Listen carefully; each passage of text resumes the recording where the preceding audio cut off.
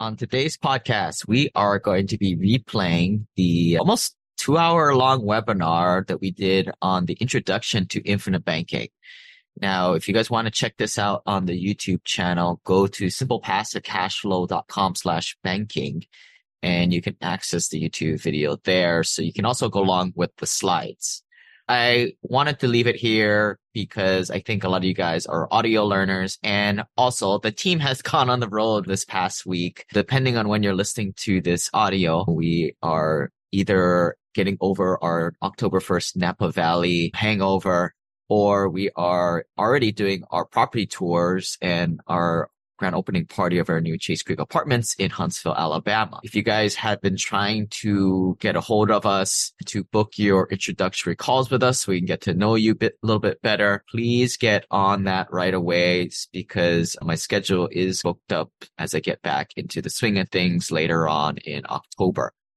But super happy to meet all of you guys in person. If it's not too late, please sign up for that October 6th, 7th in Huntsville, Alabama. If you really like this infinite banking concept, again, you can go to simplepassivecashflow.com/banking and you can get access to this video, of course, but you can also get access to the 2 to 3 hour long e-course where you can go through each of these sections. We dive into a lot more detail in more a readable and short video format. So if you guys put in your email address in there, it will get you access to the closed-end member site where you get access to the Infinite Banking e-course. Enjoy this webinar that we did. This is a story about a dude named Lane. He moved to the mainland and bought one place to stay. And then one day he went try to rent them out. And then he became one real investor man. Right. Welcome, everybody. This is the intro to infinite banking. Here's what's going to go on in the next couple hours. We prepared this deck and we added a bunch of slides, including some use cases. And I've also got my working sheet in here that I use to keep track of my infinite banking and when money goes out via loan, it comes back. But this is meant to be a cram school for a lot of you folks. We see a lot of familiar faces, a lot of folks who've joined us recently, and the infinite banking is new to them. Even some people who have policies on the line today. It's always good to review a little bit, but I would say we'll knock this out in under an hour presentation, but we'll have time for plenty of questions. But just a little bit of background on myself. I grew up in Hawaii, Seattle, 2003 to 2017. Got a wife, child, and a dog, and a Ford Raptor are the things that I have these days. No longer an engineer. And then real estate. I started with that first rental in 2009, and then I got up to 11 rentals in 2015. But since then, as the investor group has grown, $1.2 billion of assets under ownership, 8,500 units, 55 projects, and about 95 people in our family office group. That's our inner circle mastermind group. And also joining me, Tyler Furukawa. Why don't you introduce yourself a bit, Tyler? Yeah, hi, I'm Tyler Furukawa. I am also married, have 2 boys. I do have a dog. I forgot to update that. I grew up in Hilo, Hawaii. Then I went off to University of Washington to study engineering. I was there on a ROTC scholarship. So when I graduated, I got commissioned as a naval officer, stationed out at Mayport, Florida in Jacksonville. Went to grad school in Monterey, California, and then moved here to Oahu, where I've been since 2006. Came here as active duty, as an engineering duty officer, transitioned out in 2009 to basically become a civil servant or DoD engineer. Did a lot of project management, construction management, supervisor, and then eventually moved over to the Department of Veterans Affairs and was the chief engineer there for a while. Up until 2001, when I decided to leave the W-2 world. As far as real estate investing, I've been investing since 2002. My path then was single family rentals and doing what we call house hacking back then. I got up to 4 single family rentals and basically got overloaded with work, life, and investing. Took a pause, started really looking at alternative investing in 2017-ish. Met Lane in 2018 and just been totally doing syndications mainly from there on, and where Lane really opened up our eyes. As far as insurance-wise, always been interested in that. I got introduced to the infinite banking concept probably about now 10 years ago. Didn't really do anything with it, although when in Lane's group and other groups I was with, we kept on hearing about infinite banking. So I eventually got my license in 2019, mainly to study and learn about the details of the industry, the different products available, and then been helping Lane's group since then. We're licensed across the state, so we basically can serve anywhere.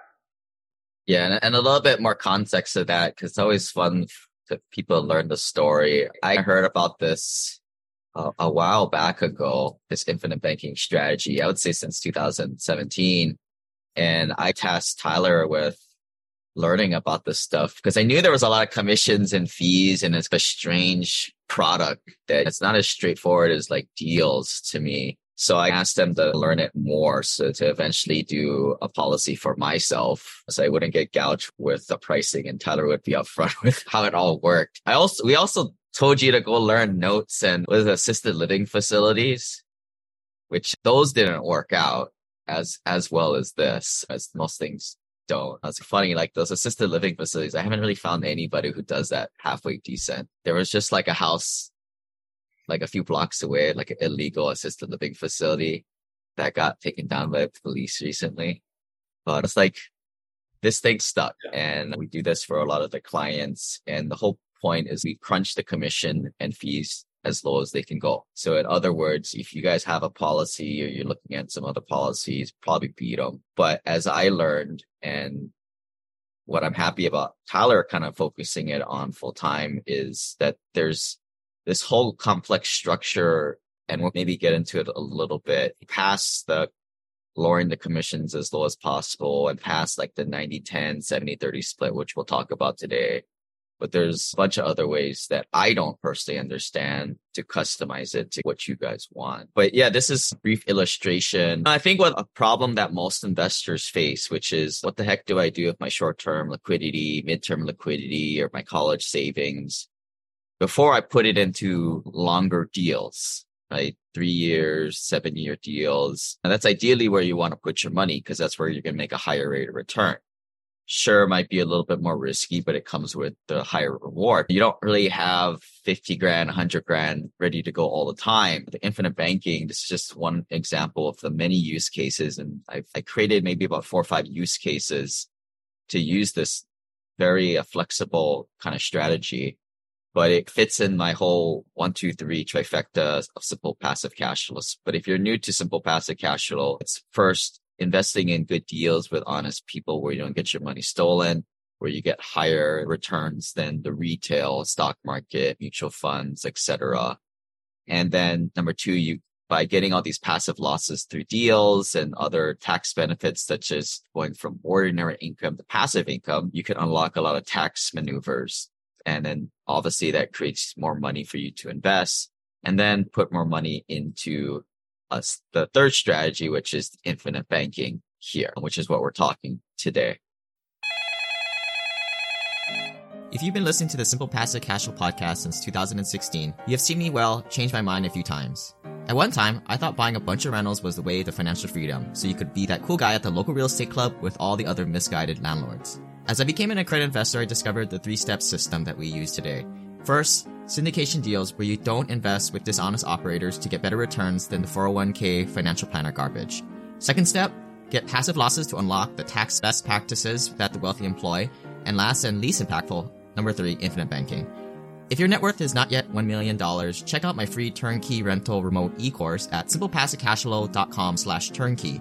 Alright, speaking to accredited investor to accredited investor, my 1, 2, 3 system is very simple to implement, but it requires plugging into a community of purely passive accredited investors like ours. Join our investor club for more insider access. Go to simplepassivecashflow.com/club.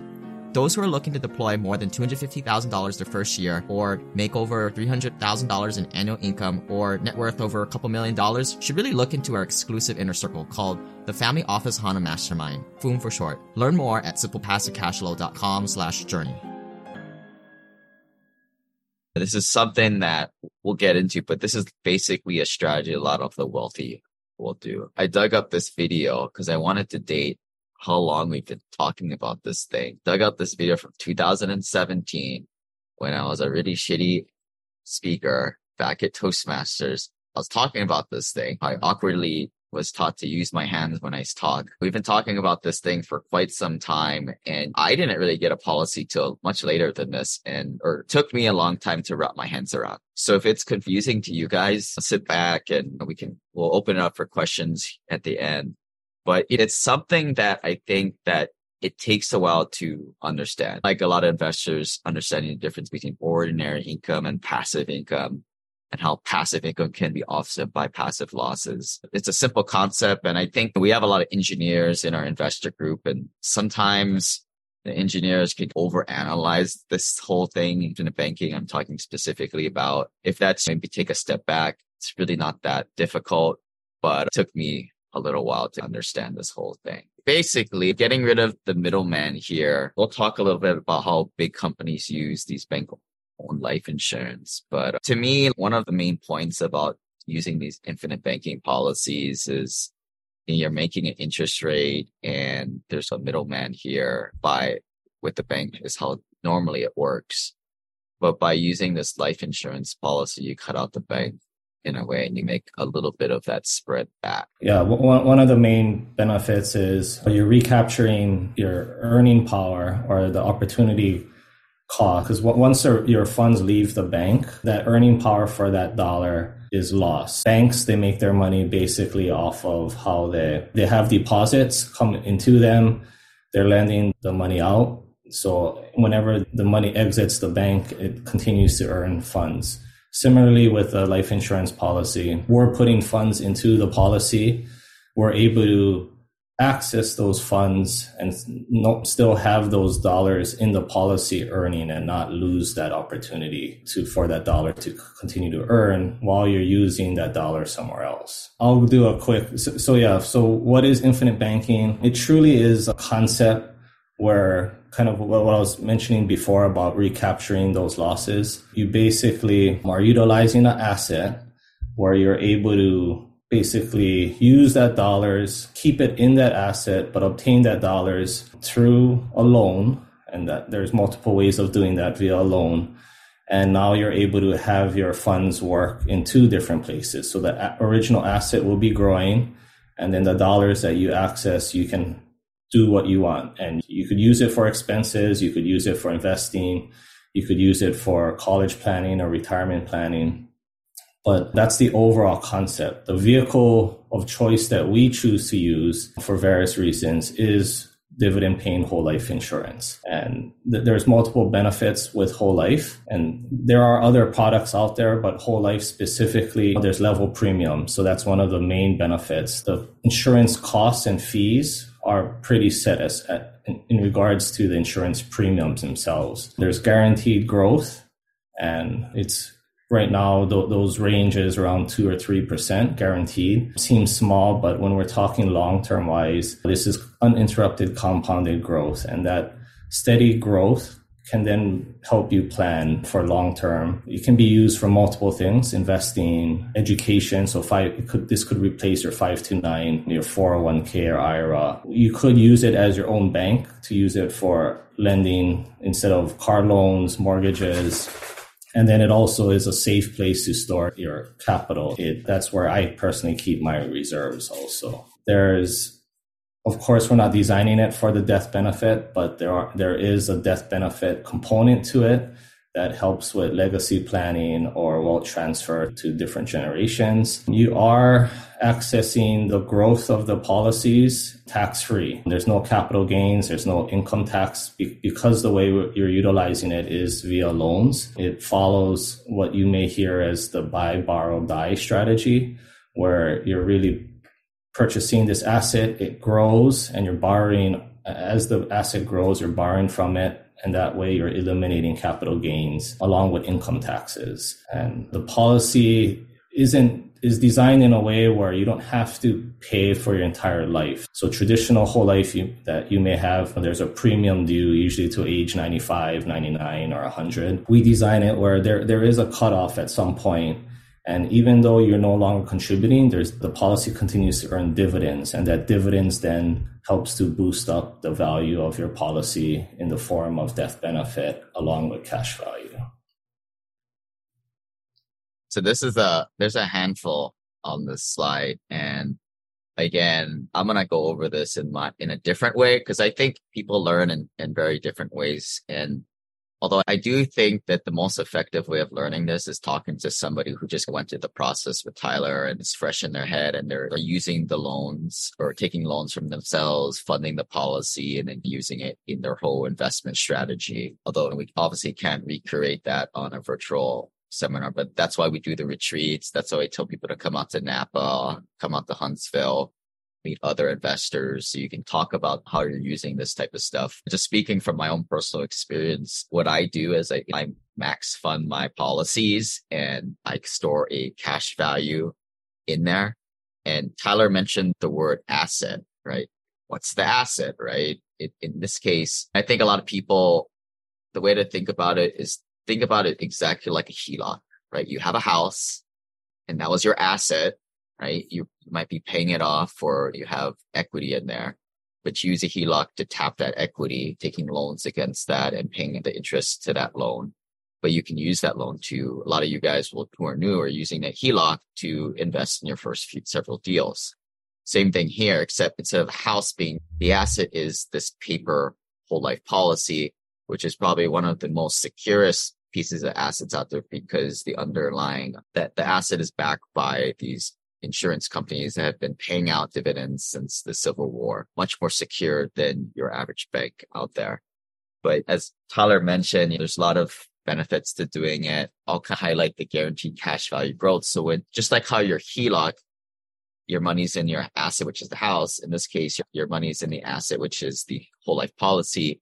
It continues to grow just like the house does. So that's where that guaranteed cash value comes from. And then the tax leave loans and withdrawals, that's part of like how I use it, right? So when my money's in here, it grows with that. And at that point, it's considered tax-free per the IRS. And this is an important thing we'll get to later, designing the policy so you don't go over that minimum threshold. Certainly you don't want to overfund it too much, because we'll talk about fees, commissions, and trying to lower that as much as possible. By having it in this life insurance policy, it's the tax loophole to have this thing grow tax-free. And then when you take withdrawals or you take loans from your policy to go and invest it or do whatever you need to do with the money, a lot of times, if you're smart, you can have that be a business expense and have it be tax deductible. But we'll hammer a lot of this stuff multiple times here. Other ideas, doctors and high net worth investors like to use this as the asset protection component. And then I've personally comboed this with irrevocable trusts for simplicity of the use. I can talk about that at the end with another use case. But again, a lot of stuff here, but basically it's like a HELOC where you can take loans from it and then pay it back and have this be a constant source of capital that's also growing. But it's much better than a HELOC for three reasons. First, the banks can pull your HELOC at any point, right? They can freeze credit lines. They can't do this with your infinite banking. And this is where the whole term comes from. Family vault. Some people call this a family vault, or being your own bank. You own this policy. This asset is yours. The second big thing on why this is better than using your old HELOC, you get the asset protection. When your money is under this policy, it's protected, just like how a lot of people think their retirement accounts, their 401ks are protected from creditors and litigators. And then my biggest thing and why I don't like the HELOCs is they're great to get started, but you can't use the HELOC to tap all the equity. A lot of times your banks are going to play games with you on your appraisals and then lower your loan to value on that loan with the bank. None of that nonsense games when you're doing your own infinite banking policy. You can pretty much always, it's not like you can't touch a certain amount of equity in the policy. If you're using your HELOC now to go into deals, cool. But eventually what most people will do is they'll transition the equity into an infinite banking policy for the mentioned reasons. Real quick, okay. There are some questions being typed. So if people have questions, I think we want them, they can type it in. During the presentation, we'll probably cover some of those. And then at the end, we'll make sure to go over all of those. Is that? Yeah. And put it into the question and answer box because it allows us to check it off once we've answered it. But if something is pertaining to the slide, we'll try and get to it for sure. Just all the random questions, maybe hold to the end because we'll probably answer it like Tyler said. But if you guys have been paying attention, we uttered the words whole life insurance. And typically the whole life insurance is quite the scam. I'll be the first one to tell you, right? This is the one where your long lost acquaintance from college or high school or maybe grade school hits you up on LinkedIn or Facebook or Instagram or for some of the younger people, TikTok or whatnot. And they say, you want to go to lunch. And they sell you this like garbage whole life policy that was configured with high amounts of insurance is basically where all the commissions and fees come from, which again, where we crank down to the minimums for you guys in our group. And it's just not a very good policy. And this is where Dave Ramsey and those guys say, yeah, just do term life. Whole life is a scam. So I just wanted to just mention, yes, we are using whole life, but it's configured in a very different way.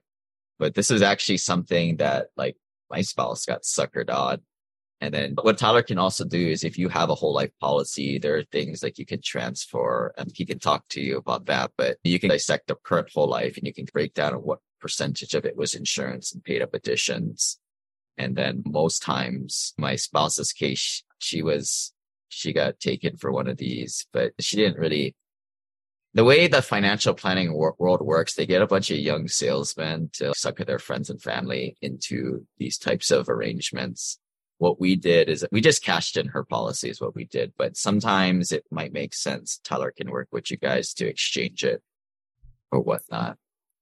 And I'll say it a little bit differently. I think insurance has its purpose, and the purpose of life insurance is to protect your human life value.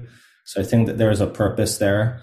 But as an investment or what we're doing is totally opposite of that. We're utilizing it for the cash value component, not the protection part of it. If it is purely the protection part, it is could be expensive. I'll use a gentler word than a scam or something than lame. But yeah, I think it is. Traditional whole life is expensive. There is a cheap coverage, which is term, but again, those rarely ever pay out. But again, it's there to protect your life or the what ifs. And this is a total different strategy. So that's where people may get confused if they hear it. And I think we have someone on here or a later slide going over maybe some of the chatter people may hear about whole life in general. Yeah. And when I talk to some of you guys have made me talk to your whole life financial planner people.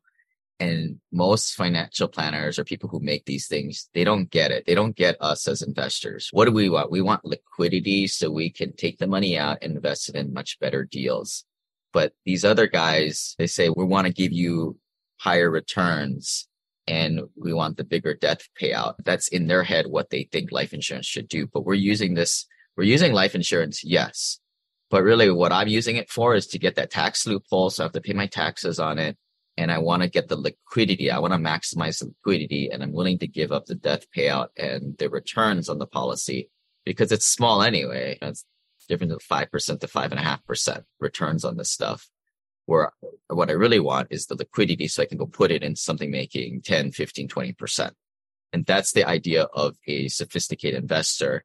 And that's where these other guys, they just don't get us, how we do things with our money and how we invest it in alternative assets. Yeah, and this slide just kind of highlights, Lane touched on bank-owned life insurance. So life insurance is an asset that a lot of corporations use, including banks. So specifically, it's called a BOLI or bank-owned life insurance. But if you were to look on the bank's the list of assets, you'll see life insurance. I think Chad was able to pull this up and you'll see highlighted down there life insurance. But banks clearly understand life insurance, the risks associated with that, and they hold a lot of their assets in that also. That kind of was the proof in the pudding as far as how safe it is. They're also willing to lend against it. We'll touch about a cash value line of credit. So you could take your policy to a bank, not all banks, but there's banks out there that will specifically give you a line of credit based on your cash value. And that to me is similar to the real estate. They understand the asset. But unlike real estate or HELOC, where your loan to value is more in the 70 or 80% loan to value, the banks will lend you 95 to 100% loan to value on your cash value. That kind of says how secure and safe banks consider whole life insurance. Yeah. And again, this goes back to a lot of my discoveries and like what the wealthy do, investing in alternative assets, getting off of Wall Street, and putting their money into these life insurance products. You follow what the wealthy do, and they're quietly doing something a little bit different. As the saying goes, money talks, but wealth whispers. Another example is Walmart. Walmart will buy insurance policies on their top dogs and store it on their balance sheet as their safe semi-liquidity stores. What I tell a lot of people is I follow what the wealthy do, but also what the banks and what the big companies do. And you take a hint from what they're doing. This is a strategy that they're employing. And if you own a business, it's not a bad way of doing things. So different use cases again. Yeah, and it's more than just the type of asset. So I think that one of the biggest key factors on the performance or the utilization of the strategy is the policy design. We're independent, where we can write with multiple companies. We choose certain companies, some for their flexibilities, and then also just how we can design it. The product is the product, and most people can utilize and design it the same way. We just choose to design it the most cash value efficient and flexible, because that's what appeals to us as investors. And our design is really caters towards investors, because we are investors first, and that's how we want to utilize this strategy. There's other designs out there, and it has its pros and cons, or the different levers. So our main focus is cash value and flexibility. Yeah, and this is the portion of the show where Tyler's going to spearhead the next few slides, because this is a time where I realized the strategy and started to employ it myself. But then I realized how more technical it gets, and that's where it required an engineer like Tyler to really learn this on behalf of you guys. If you guys look back in the coaching calls, which we keep in the members site, and we arrange everything for everyone from lower net worth to over accredited and beyond, we do talk about implementation speed, and maybe you want to put 200 grand every year in this stuff, or 50 grand a year. You can see some of those examples. We can probably do that at the end if there's time here. But, this is something where I had the self-realization that I didn't have the bandwidth to keep up on this stuff constantly.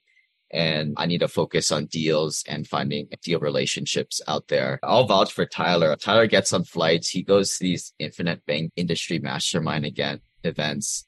And I forced him to do it, because I said, you gotta get involved in this stuff, just like how I did with this other stuff. And really transcend your average keyboard jockey insurance provider who just happens to have a license, or worse, social media influencer. This stuff is the technical stuff, and it needs to be tailorized to each person. These are the ways we'll get into designing the policy the right way. Yeah, and I touched about this in the previous slide, but it was in order to maintain the taxable treatment in the IRS's mind, there are some tax laws, and unfortunately, the IRS got involved in the 80s, so they created something called a MEC limit. Some people may hear that, or it's a modified endowment contract, which really prevents pre-1980s people were able to dump in a whole bunch of money into a policy, lump sum, very little insurance, and really capitalize on the power of insurance. IRS has stepped in the 80s. They created a limit basically where it says, hey, in order for this the tax favorable treatment only will apply if it's insurance. And you really need to purchase a certain amount of insurance in relation to the amount that you're stuffing in. We take that to the limit, And so we're able to stuff as much funds into the policy, have as much cash value early on with also long-term growth, but with the flexibility while maintaining within those IRS rules. And these rules have changed and tightened over some time. So that's what we've had to stay on top of things. Basically in the beginning of 2021 or the end of 2021 was when the new law took into effect also. So they're changing and updating things every couple years or so. But that's where the design is really crucial in order to maximize those things. Yeah, and the stuff isn't getting any better. So like the best time to get a policy was yesterday, just like how it was to go into deals. So deals in 2018 kind of cashed out. That's the best time to do it was yesterday. And it reminds me a lot of like real estate professional status, just like the way the laws change. There's a great tax loophole, if you want to use that word, I guess, for the real estate professional status. I think 10 years ago, a lot of doctors were doing that were making $500,000, $600,000, $1 million a year was getting a little whimsical rental property and then now getting rep status and now using all the passive losses from their deals to drain their income down to 300 or zero and not pay any taxes. And then the IRS was, wait a minute, guys, this doesn't seem right. So they implemented all these like rules for getting real estate professional status. It's the same thing Tyler mentioned here for the life insurance.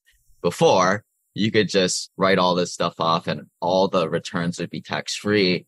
And people would put like $1 in the life insurance. And then the IRS was like, wait a minute, guys, there's a limit to this. Like you can't just put $1 and have the whole thing be tax free, because you can imagine if you guys are like financial hackers like us, where that goes. Put a gazillion dollar policy and put $1 in life insurance, the whole thing tax free.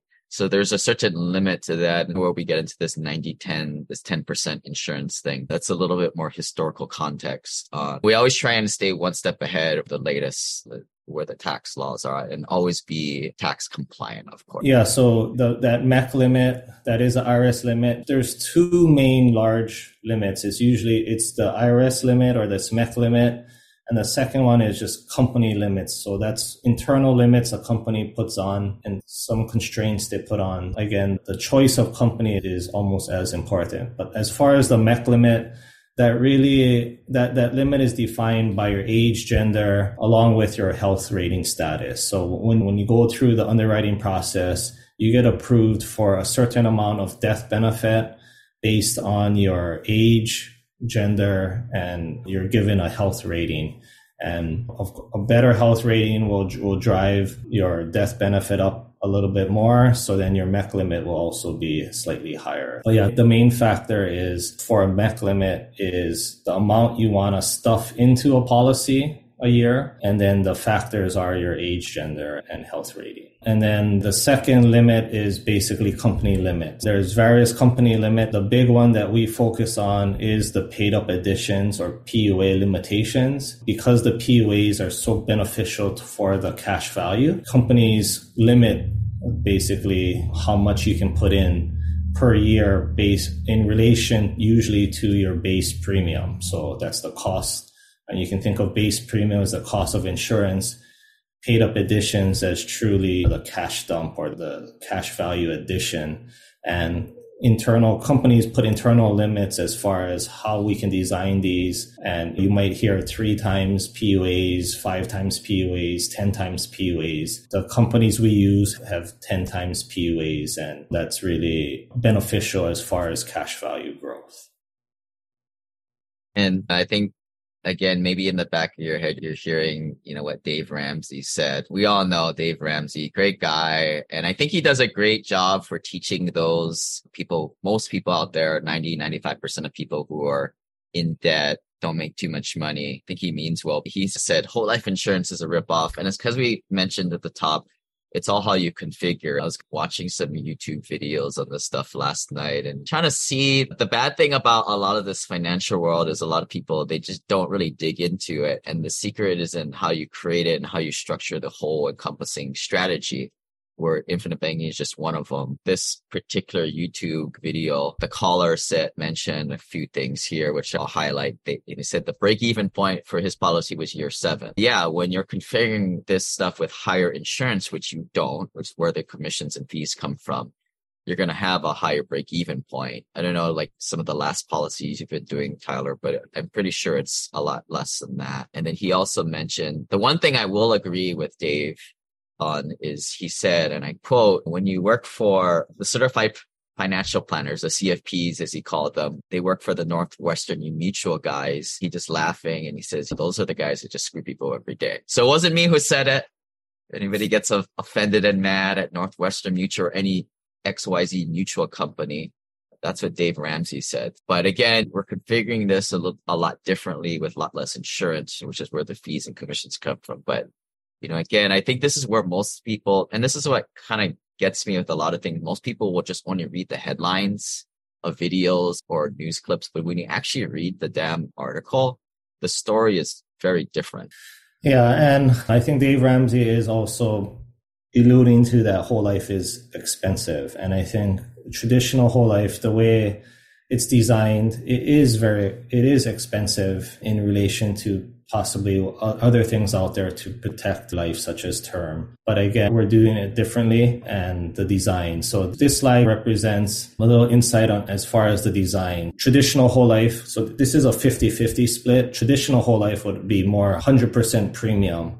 So all of that would go to the death benefit cost. A 50-50 design where 50% is the expense or death benefit or base premium, 50% is paid up additions. That paid up additions, as mentioned earlier, really has reduced fees compared to the base premium. So in relation, that $500 going to base premium, maybe a few dollars of that will show up as cash value. Whereas for PUAs, 500 goes into PUAs. There is a slight fee in there, but I would say 475 will actually show up in cash value. So much drastic change. And that's why we want to really minimize. Our goal is to minimize the base premium and maximize the PUAs. The next slide shows a 10-90 split. You may hear 90-10, 10-90. I think that's all the same. A lot of times, some people put the PUA portion first. In this slide, it has the base premium first. I personally call it the 10-90 split, where 10% goes to base premium.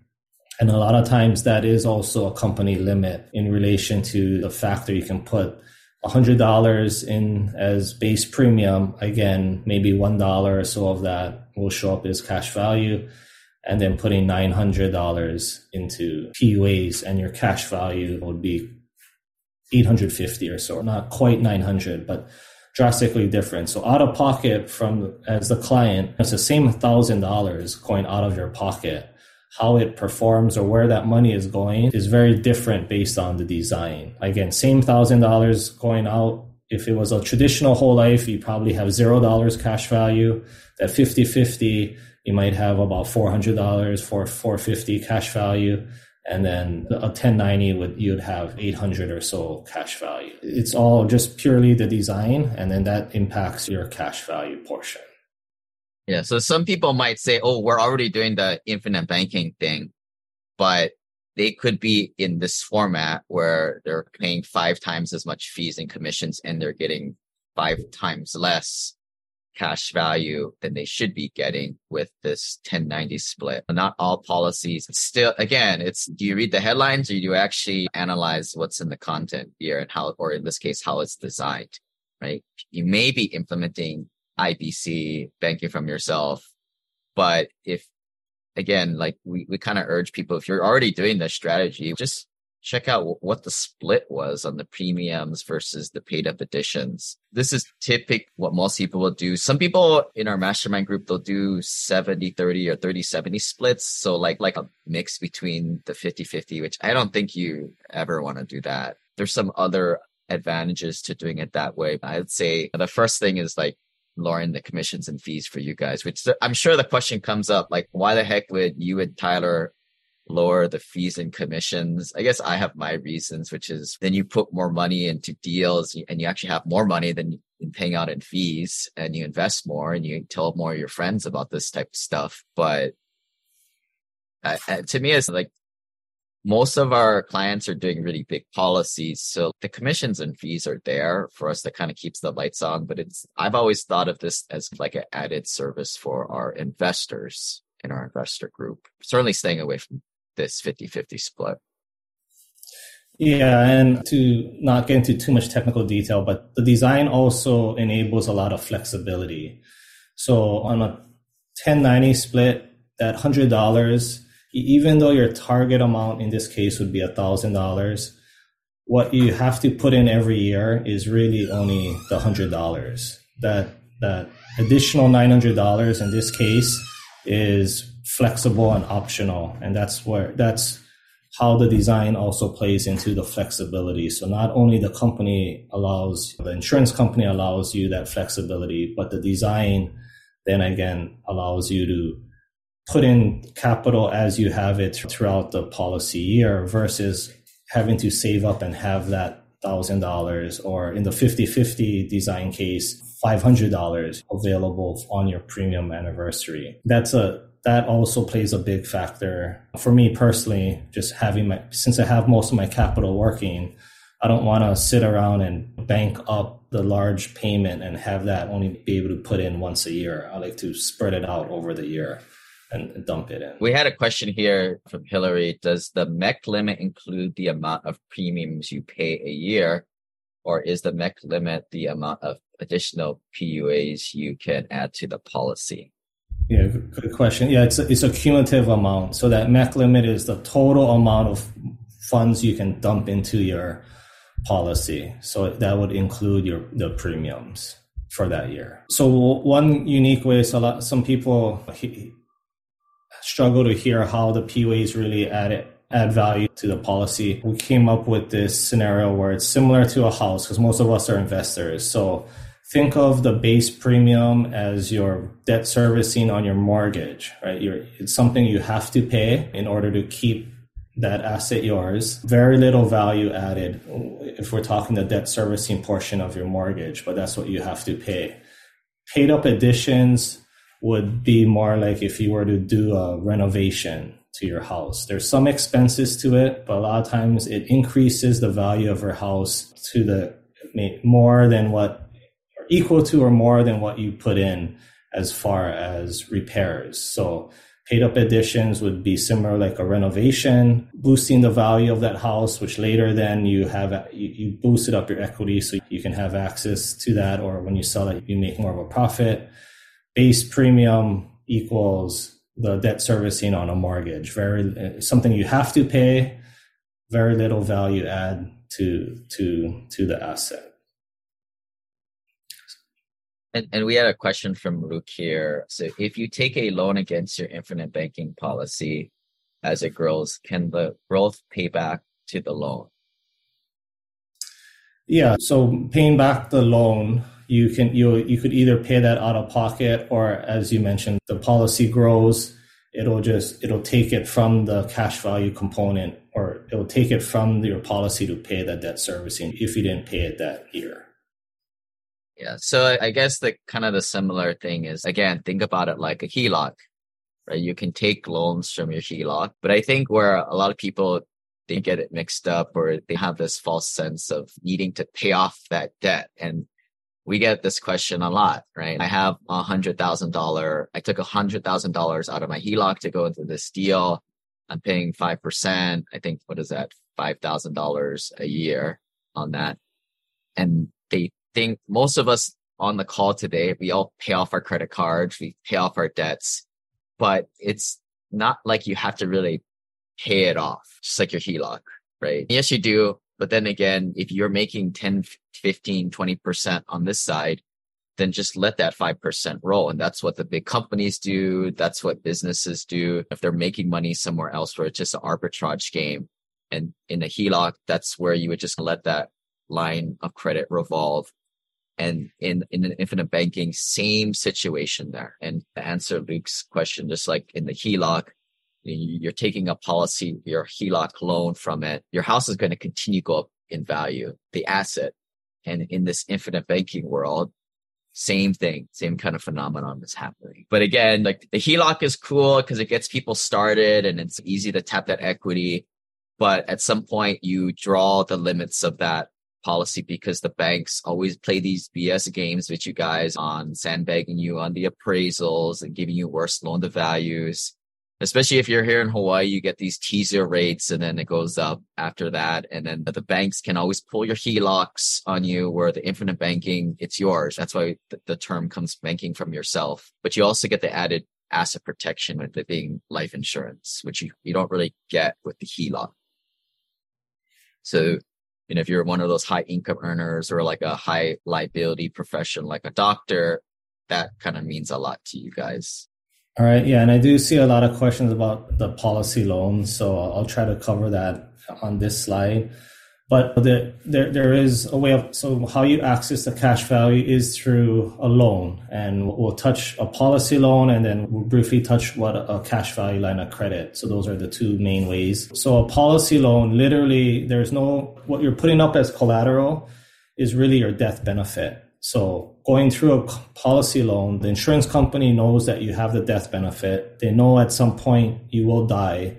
So what they're doing is they're collateralizing your death benefit. So your death benefit overall stays the same, but your net death benefit, which would mean if you passed away, if you had any outstanding loans, the outstanding loan will get subtracted from your death benefit, and then the net would get transferred to your beneficiary. There's really no approval process as long as you have that cash value in your policy. It's usually about a 2 business day process where you go online and you request it. California residents, they do need to print it out, wet sign it, and email it in. So it's a little bit more difficult, but again, very simple. Same time turnaround as far as 2 business days.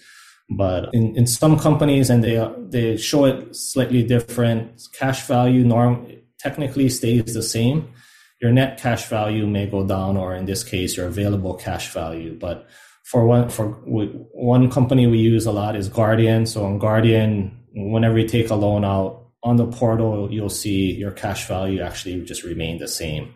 Your death benefit, you'll see go down because that's your net death benefit. In regards to how much that can you access, so we like to tell people if you see your cash value, you can access 95% of that via policy loan. The company, you're basically paying upfront the interest owed till your next policy anniversary date. So they're pre-calculating that based on your loan size, and then they're holding some reserves to cover that 1 year of debt servicing. You don't have access to 100% of your cash value, especially if you're doing it early on in your policy year. As you get closer to your next anniversary, because there's less reserve required, you'll have access to greater than 95%. But we just use that as a guideline, 95% of your cash value. There is another question from Dave about what happens in the end if you only ended up with the 10% year after year because you kept on pulling out, but basically 90% of the loan. When you do take a policy loan, similar to the HELOC versus on a house, the policy continues to grow. The whole amount, once you put your funds in there, it continues to grow. That the growth rate might be slightly affected based on the company and if it's direct or non-direct recognition, but the policy continues to grow, similar to your house. Your house continues to grow whether you have a mortgage or HELOC out on it. And that helps to offset the debt servicing costs. But the main benefit for us as investors accessing the funds is we're going to go put it into an asset or an investment. And a lot of times that asset cash flows is what helps to pay down that debt servicing while your policy as a whole continues to grow. And it is sometimes conceptually hard to see that. Get with us, we can do what we call illustrations where we simulate, hey, what if I take a loan out every year and either not pay the interest or pay the interest out of pocket or have the policy pay the interest, but we can show the illustrations to project and see, hey, how will this perform? What if scenarios, or just for planning purposes.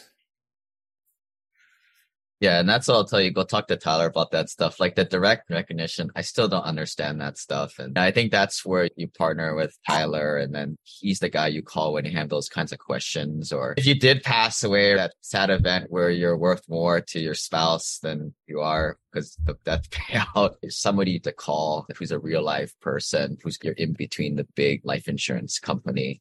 I think that's the value that Tyler provides. But getting a little bit more and illustrating what this whole policy, what this infinite banking thing, this is a screenshot of a video I did for folks. And a lot of this is in the e-course. So if you guys go to members.simplepassivecashflow.com, you guys should have all access to the e-course, which goes into a lot more in depth than what we talked about, what we're talking about today.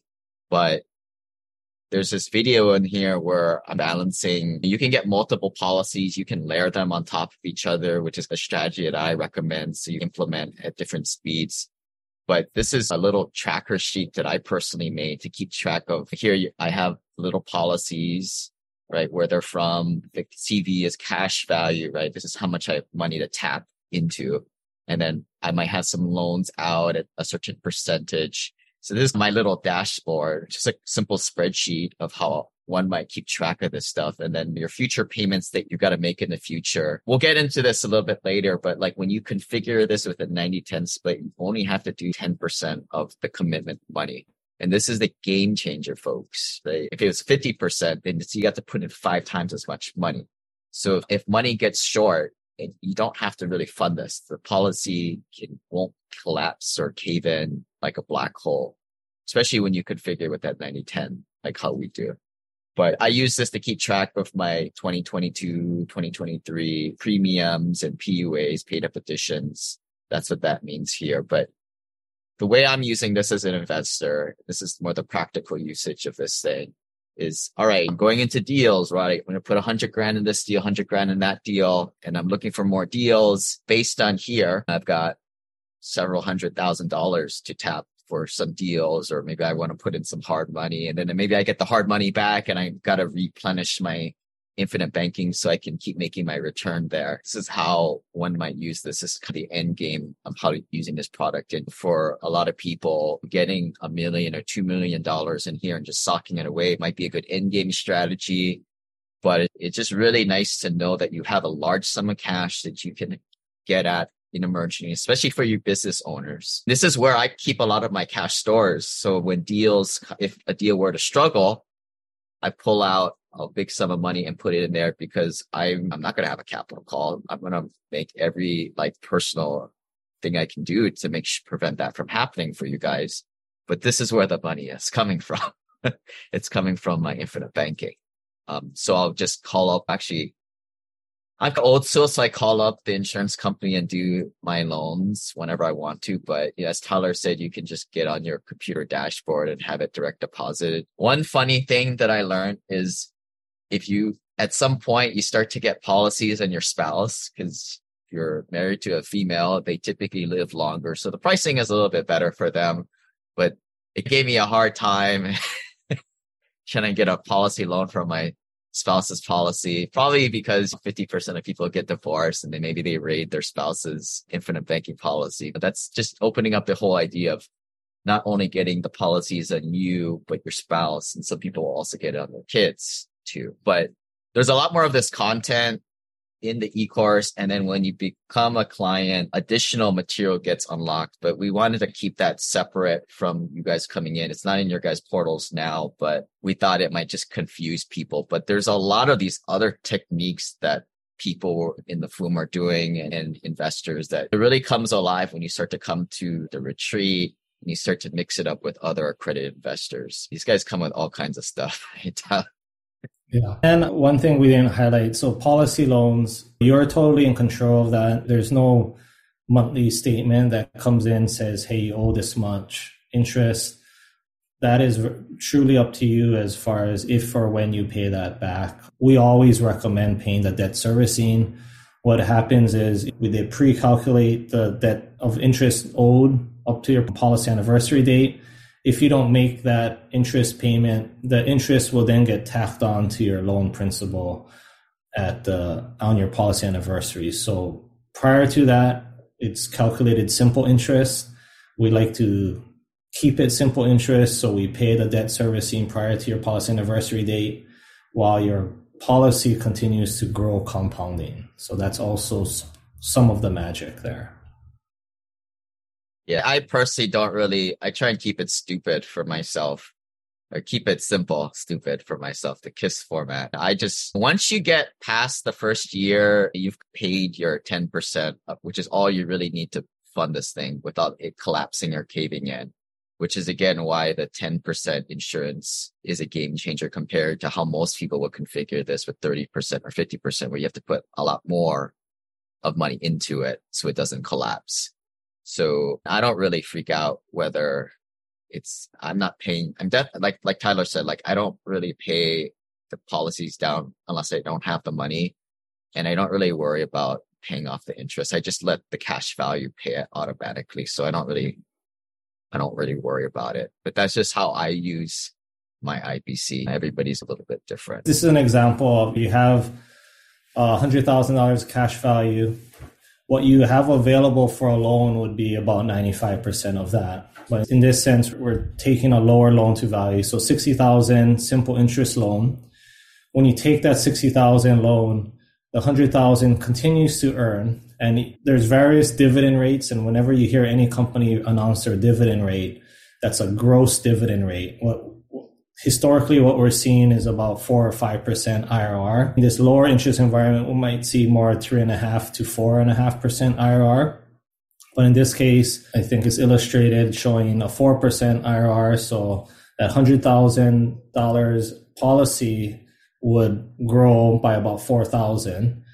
That $60,000 loan, you have 6% loan. And again, that's technically on the higher side, would be $3,000 in debt servicing. You're able to take that $60,000 and then invest it in an asset. That asset, even if it's a 6% cash flowing asset, cash flows $3,600 a year. That by itself would be enough to pay for the debt servicing. So you have some positive cash flow from the asset along with the policy still growing.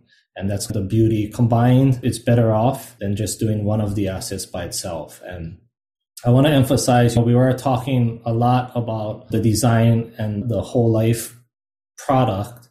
That's just one aspect, right? The whole banking system is the flow of money. So it really is accessing that cash value to have it work outside of the policy also, so that at the end, you have your policy growing, but you also have assets outside of the policy growing. So your net worth is combined is better than just putting it in the policy and just leaving there. That still grows and works, but the true magic is accessing it and growing outside of the policy. So just want to really highlight that, because that's where a lot of people are either debt adverse, they don't want to take on any debt. If you take on good strategic debt, then you can really maximize your growth. And that's what this strategy really helps you to do.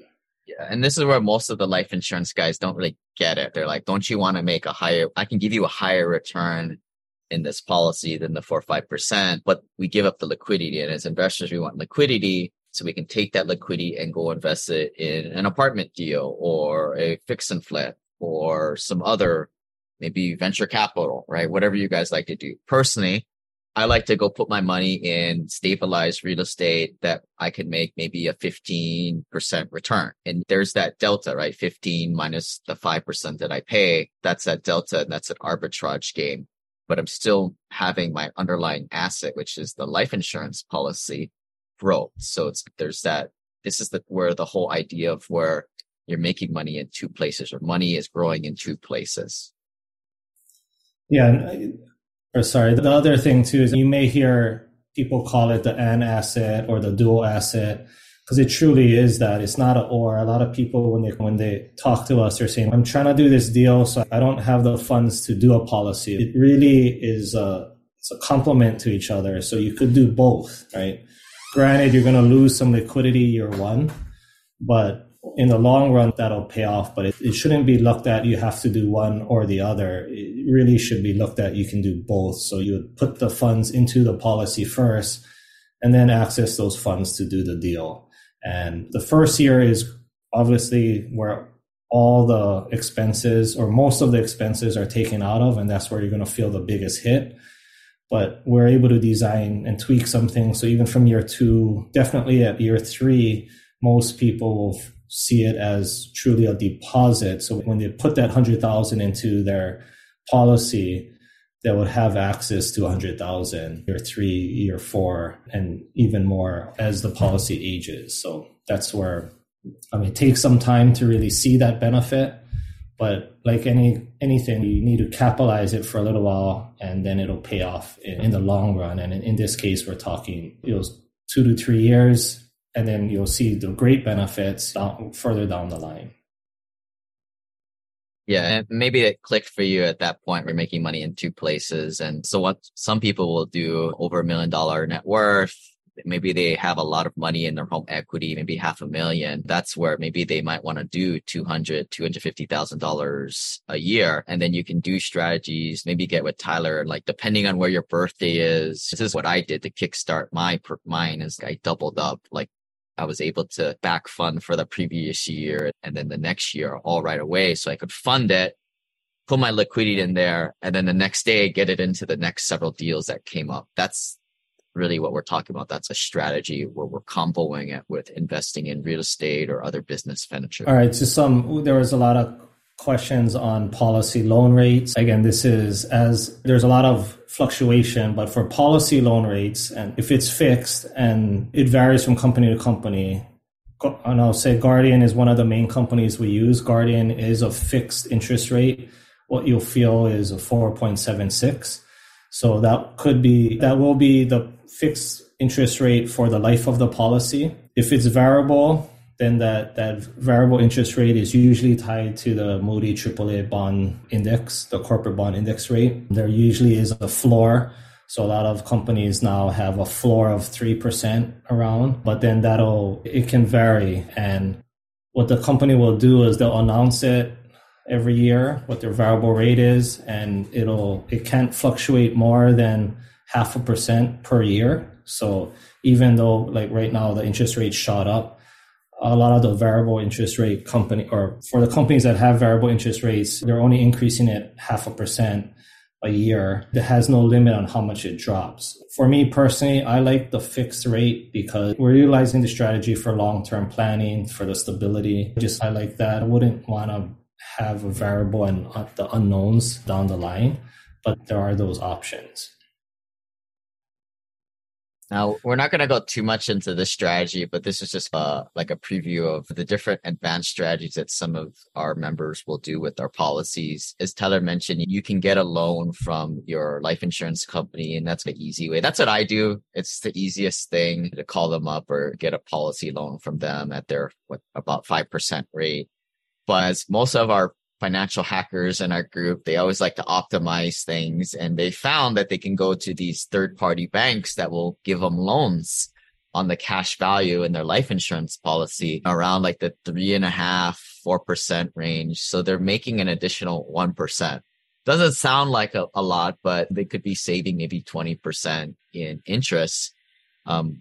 Of course, like the bigger the policy, and this is what I tell my guys is, man, you guys spend a lot of time on these trade line things, these little things that kind of move the needle slightly. But then again, thinking back to when I was just barely an accredited investor, like this wealth building journey, it's all about a game of inches, like kind of like football. Those are the things that are going to get you that momentum forward and eventually push you to that hockey stick of growth. Or maybe I'm in that stage personally and I value my time more than money. If you're somebody who's still growing your net worth, these are the kinds of strategies that you can employ by getting a lower rate on your loans to increase that delta between what you invested in and get and what you're paying your policy loans at. But again, a lot of this stuff will be in the e-course and unlock for clients.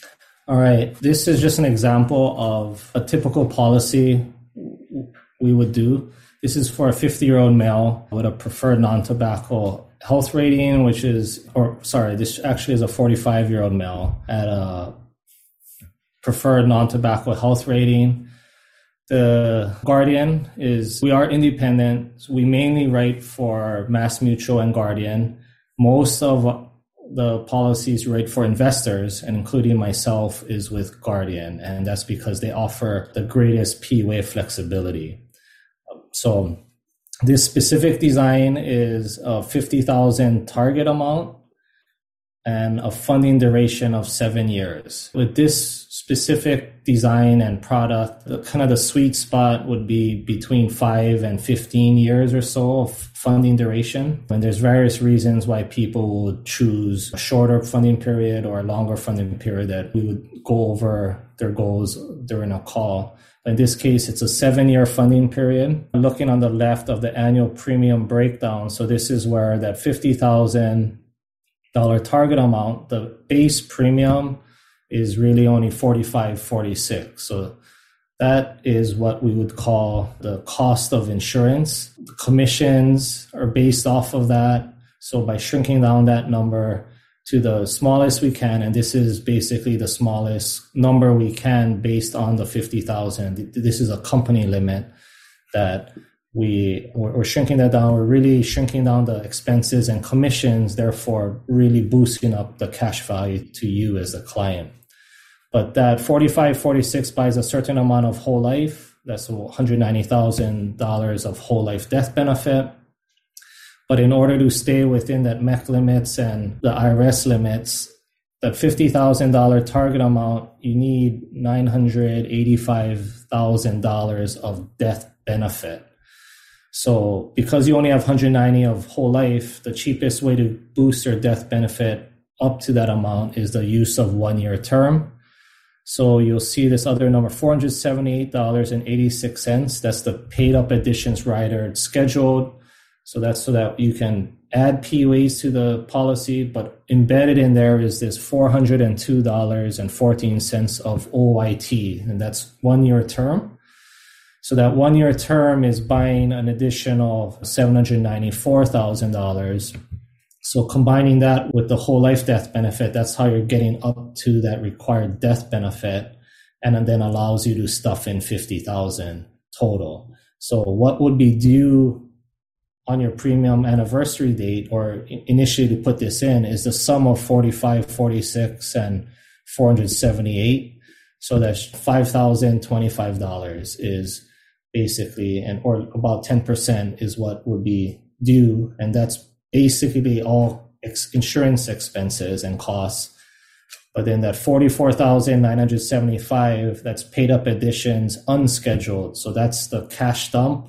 That's the flexible portion that you can put in as you please throughout the year. There's a question out there, what if you don't max fund it that year? Well, the flexibility of it, especially with Guardian, not only within the year you can dump money in as you please up to your target amount or your MEC limit. If you don't reach that amount, the remaining amount will roll over to the next year. So say 50,000, year one, you dumped in 50,000. Year two, you only dumped in 10,000. That extra 40,000 of space will roll over to year three. So year three, you would be able to catch up that missed 40,000. So you could dump in 40,000 in addition to the 50,000. So you could then catch up a whole 90,000 in year three and make that policy whole. So you don't really lose the ability to dump your PUAs in as long as it's within your funding duration. So within that 7 years, as long as you make your catch-up payments within that 7 years, then you can do that as you please. Outside of that 7 years, Guardian in this case, and all insurance companies will require you to go through additional underwriting to qualify again that, hey, why are you dumping in this large amount? Did you get some health scare or something happen that you're dumping a lot of this money into your policy? So that's where the funding duration can come into play, and that's why longer funding durations allow greater flexibility. It does require more insurance products, so there is slightly more expenses, but that's where on our call, we can model out different scenarios so you can see what best fits for you. Some of the key things the metrics that we like to look at is how much cash value do you have early on? And this design maximizes that cash value. So you look at that column, the net cash value. So dumping in 50,000 year one, you would have $41,735 of cash value. That's a little over 83%. So when people ask us what is the expense of what is the cost of starting this policy, that is one cost. What I like to tell people, you're going to lose about 20% liquidity in year one. At 50,000, you'll have access to about 40,000 via policy loan. However, in year two, if you're to dump in 50,000, you'll see the cash value go up at the end of the year by about 49,000 and change. So still some hit, but way less of a hit as most of the expenses are front loaded. And then year three, if you're to dump in 50,000, that's where a lot of people had that shift in mentality from, hey, this is an expense or premium I have to pay, to more truly a deposit where they're putting in 50,000. What shows up in cash value is 50,000. And then every year after that, it just gets more and more. So that's where also the funding, we can play around with the funding duration, because in the later years, including myself, we start looking forward to when can I dump in more cash, more funds into the policy and boost up the cash value even more. That's that one metric of cash value. Then the break-even point is another one. So the break-even point in the sense of the amount of cash value you have versus your total outlay. When does that break even? And in this case, it's breaking even between years 5 and 6. So you'll see at year 5, you put in 250,000, you have 249,934.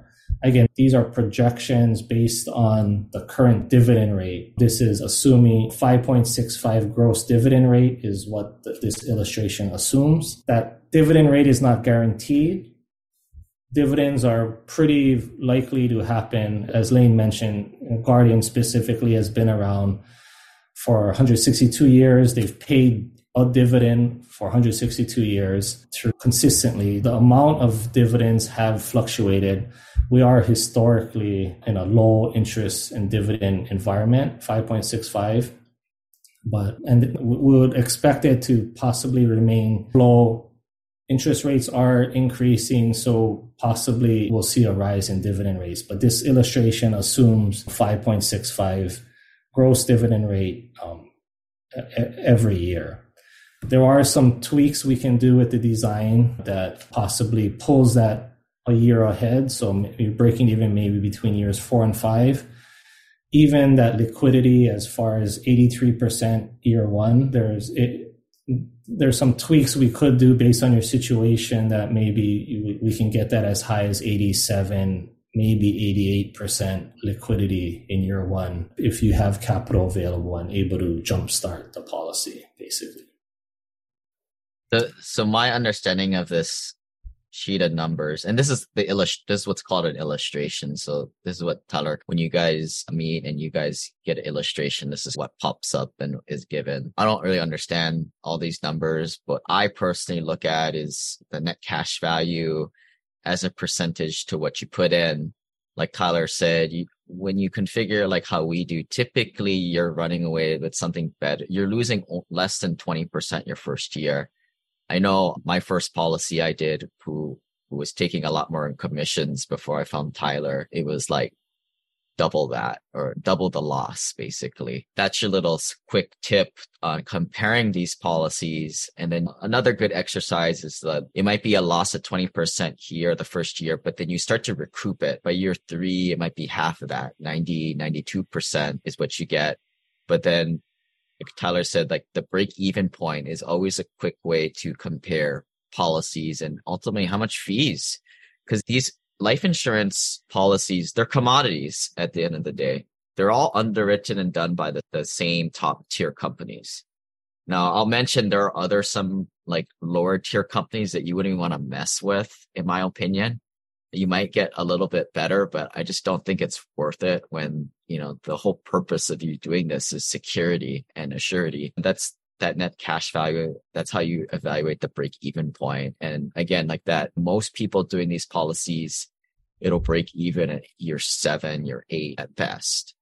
But obviously when we ran this number a little after year 5.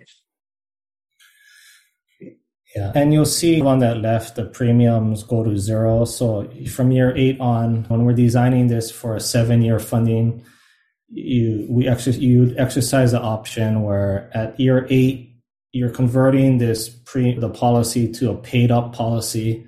So by doing so, no more premiums are due. That's the good thing. The bad thing is then you can't contribute. You can't stuff in any more funds or PUAs also. Again, that's where we can play around with the funding duration. Some knocks on the 1090 design is that, hey, we want to fund this for long term. That's where maybe we would choose a different company that has a different flexibility. But again, you'll be giving up some of that year-to-year flexibility that Guardian specifically is, to me, benefit of that is not having to dump in $50,000 on your policy anniversary day every year. You have that flexibility throughout the year. It rolls over and things of that sort. As Lane mentioned, other companies, and I think we cover that maybe in a later slides, are all companies the same. And I can go over some of the basic differences there. Did you get Annette's question? I think that was it, right? Yeah, so we are independent. I would say the majority of the companies we use, majority of the policies we write is for MassMutual or Guardian. MassMutual has a different flexibility, and that's in the funding duration. But that's where that company, the PUA flexibility is not as great. So the funding duration, they have a lot of flexibility in that. So we don't have to necessarily determine the funding duration up front. Whereas with Guardian, we're saying, hey, this is a 7-year design or a 10 or a 15-year design. With Mass, you don't have to set that. It could be a 5-year design or it could be a 30-year design. However, it's best suited that you have that $50,000 it'll dump in every year on that policy anniversary date. So not too conducive for investors in the sense where most of our capital, we don't want to have it tied up and building up and have to put in $50,000 within a few weeks every year, or else you can't contribute. But that's another option with MassMutual. Yeah, and just Tyler uses the word flexibility. The way I look at that word is I have 3 policies: Emeritus, Pan, and Guardian. So what I don't like about my Emeritus is exactly what Tyler's talking about, which is the flexibility. I got to fund that thing every single year or something like that on the policy date. And I think at Pan, I have to do it every other year. I'm probably butchering this, but that's what it means by flexibility. Whereas Guardian, I don't really have to do that, Tyler. Tell me. Yeah. 10%, like in this design, it's the $5,000 a year is what you would be putting in for a $50,000 design. And the $45,000 is truly flexible. And you won't lose the ability to put in that $45,000 if, say, you skip 2 or 3 years. It'll just bank up and then you'll be able to make that catch up at the very end. Yeah. And going over Annette's other question in this illustration, is the policy paid up after 7 years and no more premiums need to be put in? I can already tell Annette's already doing something like this. I think this is the downside of the 90-10 arrangement, because the 90-10 is great for new people stuffing a whole bunch of money in here, right? There's a deal, you've got $200,000-300,000, you just throw it into the policy and then you take $180,000-200,000 and put it into the next deal. That's ideally what the 90-10, it's kind of like the launch pad, the quick start plan. But what I tell most folks is, yeah, do the 90-10, get started, get a few $100,000 of cash value loaded up in there, and just get that. You might take the money out the next day and put it into deals. And that's great. That's exactly what you should be doing. In the long run, as Annette's alluding to, as you near end game, right? And it's not necessarily how old you are. To me, it's where your net worth is. When your net worth starts to go around $4 or $5 million net worth, or even 2.5, if you guys are more frugal out there, you start to be seeing this infinite banking policy as this end game for you, to where you can make 5% tax-free with very little to no volatility. Then you're maybe looking for more of a long-term place to just store money as deals cash out. You don't go into more deals. You just put it into your life insurance and have it grow under your umbrella. That's, I think, where some of the members who are already in that end game stage might be want to do that 70-30 split. Is that right, Tyler? That's my understanding of it. Yeah, I'm a strong believer in the 1090 for all situations. There's some questions on here about, so Ming mentioned there are no deals in life insurance. That is a very true statement. I know we're talking a lot about the different companies, maybe different products. The statement, there are no deals in life insurance, is, yeah, if you look across the board through all the strong mutual companies, the product themselves, I think, will vary very little in actual performance. Now, illustrations is one thing, actual performance historically, I think, and we're talking the four large mutual companies, which is like New York Life, Northwestern, Guardian, Mass Mutual. All of those have all fluctuated, basically would be performed the same way in actual performance. What I feel is the differences with the companies is some of the nuances. It might be the PUA flexibility or the funding duration flexibility, the portal use, the ability to just go in and do things online on the portal, the ease of the portal. I'll throw Penn Mutual in there also because I think that's an up and coming company that has been, making a strong move. Historically, though, the actual performance hasn't, and there's not a lot of transparency there from the company itself. I think that they are performing nicely. So I think that's one other company that may get added as far as a very strong mutual insurance company in the future. Some of the trade-offs with the 10-90 split or the 90-10 split, for me, the one downside is that for the way we're doing it with Guardian is the funding duration limitation. This maxes out. Because your premium is so small, there's a ratio on the amount of death benefit you can get towards this 45, 46, or really in this case, 190,000 of death benefit. So we can't push the death benefit, say, to 2 mil based off of this 190,000 of whole life death benefit. So it limits that part where you can't do this. You'd have to paying a little bit more premiums, but it also limits you on 15 years, 16 years max, maybe for 50,000 design that you would want to fund this towards. Now, I personally view 15 or 16 years as a pretty long funding period. The true IBC practitioners or Nelson Nash, you'll hear that you want to fund this thing for. I personally feel, you would open up additional policies as long as you're insurable. If you're not insurable, someone within your family or within your business, you would have an insurable interest for. So that's the one major downside. You may hear on the downside is the dividends are less because PUAs get treated different than base premiums and so forth. But from all of the case studies we've seen is that overall, even though your dividends may be less, your overall cash value is more. And that's really what we care about, is the cash value component of it, of the way we're designing it. We haven't been able to find one where overall performance as far as cash value wise is impacted versus, say, a 30-70 or a 40-60 design. Because even though on those other designs, the dividends are higher, the overall net cash value is still less because of the added expenses built in there. Yeah, and I think we're getting out the scope of the infinite banking today. I think a lot of the people that question is alluding to, what do I do in endgame? In my opinion, endgame, like IULs and these, putting a whole bunch of money in here, like we're talking over a few $1 million in life insurance, is a little overkill. To me, yeah, you might not be in value add real estate, but you're at least in like triple nets and you're still in real estate. And that's why the way for most of the people listening here, you guys are sophisticated investors. You guys aren't like the average Joe just throwing a whole bunch of money in life insurance in endgame. You're still doing better than 5%. If you want 5%, cool. If all you need is $100,000 of passive income a year, cool. But I think most of us in a retirement and endgame, we all want $20,000 of cash flow every month. You're going to need a lot of money in life insurance. So that's why I like with Tyler, this kind of goes into more endgame financial planning. Maybe we'll answer questions at the end of this, but to me, there's other investment options other than what we're talking about for that lower risk, lower return. Like I said, triple nets, maybe going back into the traditional investment market.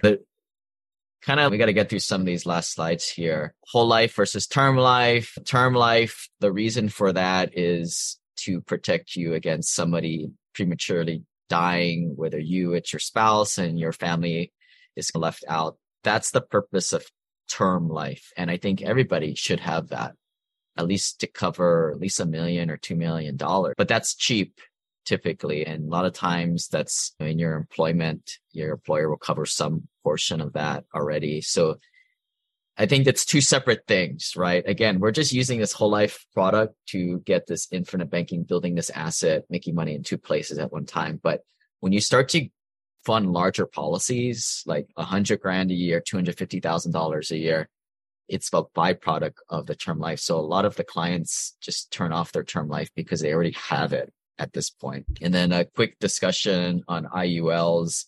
IULs is like the third portion here. We don't use IULs are typically for higher returns, but you give up the liquidity. And typically, I would be careful. Anybody selling IULs, they're typically very high commission products, and it's a very multi-level marketing kind of a program. I've seen out there, they get everybody to sign up for these training programs where you can sell life insurance to your friends and families and suckers. And I would just stay away from the IUL. There is a certain tool for it in in-game if you just want to make 6%. But to me, for the people listening to this webinar today, you guys can do better than that. IULs is investing for the clueless. It's like when you build up $4, $5, $10 million plus and your kids and your kids' kids take over that money. That's what they invest in because they don't have a clue. They don't have a network of what to invest in. So that's to me what the IUL tool is for. But maybe Tyler, can you go over like the mutual insurance company, stock insurance company differences real quick? Sure. And just add a little bit about the IUL. I actually bought IUL. That was my very first policy. That's what sent me down also this rabbit hole of researching because it didn't really perform to what I wanted to do. Now, again, with IUL, similar to whole life, there's a lot of design features in there. So it probably wasn't the most or best design.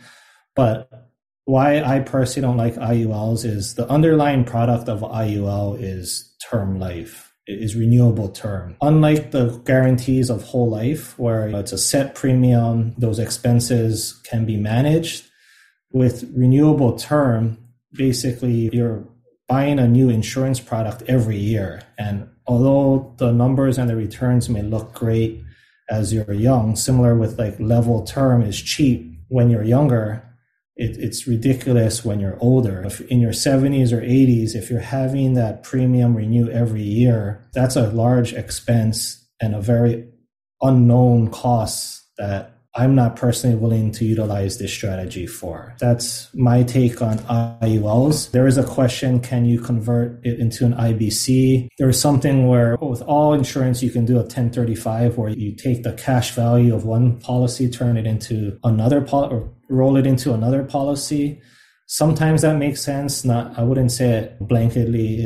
It always makes sense, but there's times when we don't recommend it or we're just would recommend people how to maximize what they already have and not roll it over because there are some expenses you're starting over, but there is something called a 1035 where you're rolling over the cash value to a new policy. Are all companies the same? We touched briefly on this, but what we particularly choose and what we recommend is a mutual insurance company.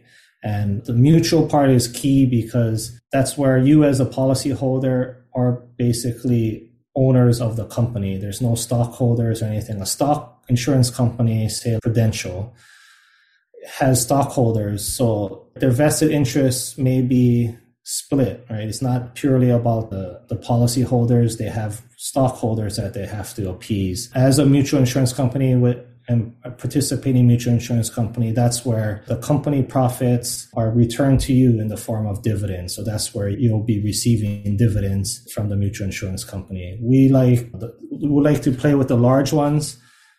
Lane mentioned there are some smaller ones. Some of those limits that we talked about may be a lot less restrictive on some of these smaller companies. There's usually a reason for that they're trying to build up, they want to attract people. So maybe that 10 times PUA limit may be 15 or so, or it may be you could do like a 90 or 595 split on a policy, but there's high risk, I think, with smaller companies, the unproven track records. I wouldn't want to utilize a long-term strategy with some of the smaller companies. That's what, again, the strategy is more for stability and for long-term planning, and I prefer to use proven large companies.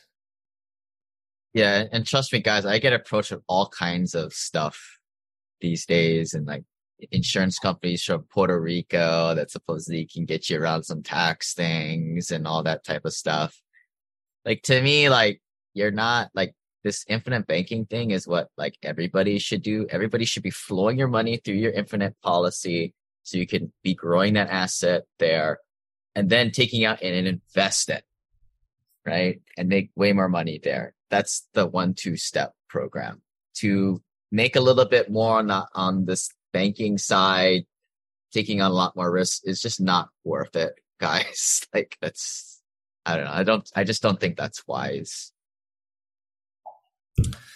And this is another question we get asked a lot is, am I too old to start this, or will this strategy benefit me? I have some 60-year-old clients, 70-year-old maybe pushing it, but again, we can run some scenarios and see if it makes sense. Again, because we're using insurance, I think the largest determining factor would be being able to qualify. The age itself isn't really the factor, it's health conditions. Even whether you're 70 or 40, the health conditions usually is the factor on being able to utilize the strategy. If it makes sense, the biggest thing, a 20-year-old versus a 60-year-old, if you look at the illustration, the biggest difference you'll see is the amount of death benefit. So say for that $50,000 policy, was around $900,000 of death benefit. For a 20-year-old, it might be like 1.3 mil. For a 60-year-old, it might be $500,000 for that same $50,000 target amount. So that's one obvious difference. Again, we're not designing it for the death benefit, but that's one obvious difference. As far as the cash value performance, it'll be pretty similar between the different ages. The biggest difference is when you look further down, because this is a long-term strategy where, compounding really is impacted later down the year or down the line. A 20-year-old has theoretically about 60 plus years of compounding. A 60-year-old or a 70-year-old may only have 20 or 10 years of compounding, and it's on that back end when you really see these huge gains. So early on, it'll probably perform the same. It might, instead of breaking even between years 5 and 6, it might break even between years 6 and 7 for someone a lot older. But it's really what you'll lose out is on the back end compounding. At the end of the day, it's not configured off. Like, we're not doing it for the death payout, guys. That's what term life is for. This is just mainly to get an asset that grows in two places. If you can't qualify, maybe you've got younger kids, you can buy a policy on them. We had some people who are in their 70s buy it on their 30-year-old kids, who that's where you dump all your money to. And it sounds counterintuitive because you think you're getting a life policy on your health, but then again, you aren't, right? You're just buying an asset and stuffing money into it is what we're doing here. And then I'll caveat this slide that you would definitely need to consult your tax professional. We're not CPAs. But you've heard the term MEC and the modified endowment contract. So if you were to cause the insurance product to become a MEC, then anything you do from there on forward would be taxed. So even a policy loan, takeout distribution, any of that will be taxed. So that's why by far we want to prevent that from becoming a MEC. There is maybe a time down the line where you want it to MEC if you intend not to touch any funds from it and you just are planning on having it transferred to the beneficiaries. But while you're utilizing it, we definitely don't want a MEC. Cash out surrenders, this does perform like a Roth IRA in that sense, where you'd be able to withdraw your contributions tax or penalty free at any time. There may be a time to do that also, and we can talk specific strategies on that. But once you take it out, then you've stopped the compounding on that, and that may not be wise, especially early on. As far as any other time would be if you were to just totally pull the policy out or surrender the policy in that sense, where any gains above what you contributed would be taxed at that point. But other than that, the death benefit, upon death, the death benefit transfers tax-free to your beneficiaries. It still falls under the estate tax limits though. So be aware of that, and there may be strategies to help with that. So we're going to get into some common questions that people will normally give us. The first one here is, if I become ill, what's this accelerated death benefit rider, Tyler? Yeah, the good thing is with a certain size policy, there's an accelerated death benefit rider that's free of charge that gets tagged on to the policy. That in the event you develop a chronic illness or a terminal illness, you would have early access to the death benefit. You always have access to the cash value regardless, but the death benefit is much higher than the cash value. And in the event of chronic illness, and that would be basically you can't do 2 of the 6 daily acts of living. Terminal illness would be that 2 different physicians determine that you have less than 12 months to live. Both, I think, bad situations, but the benefit of utilizing this asset, again, we're not doing it for that, but it does have this benefit where you'll be able to draw higher amounts from it to help cover those expenses while you're living versus just the death benefit. And I'll just mention too, it's a PSA. Like we had a guy, he had I think a heart attack or some kind of operation on his heart, and apparently he qualified for this. He's fine today. Probably just can't enter the CrossFit Games or do Wim Hof method and going swimming or anything like that. But he got a big payout. So if anything happens like that to you guys, talk to your insurance provider because it might trigger getting. Yeah, we talk the chronic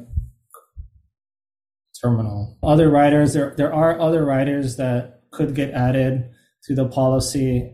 Again, we are utilizing this purely for the cash value component of it. If you wanted these other riders, oftentimes it's better off having a separate policy specifically to address those needs. But if someone really wants to, we could add these on. Guaranteed insurability rider, that's an added cost that you have on your policy that even in the event that your current health rating changes, that you're able to purchase additional death benefit or insurance.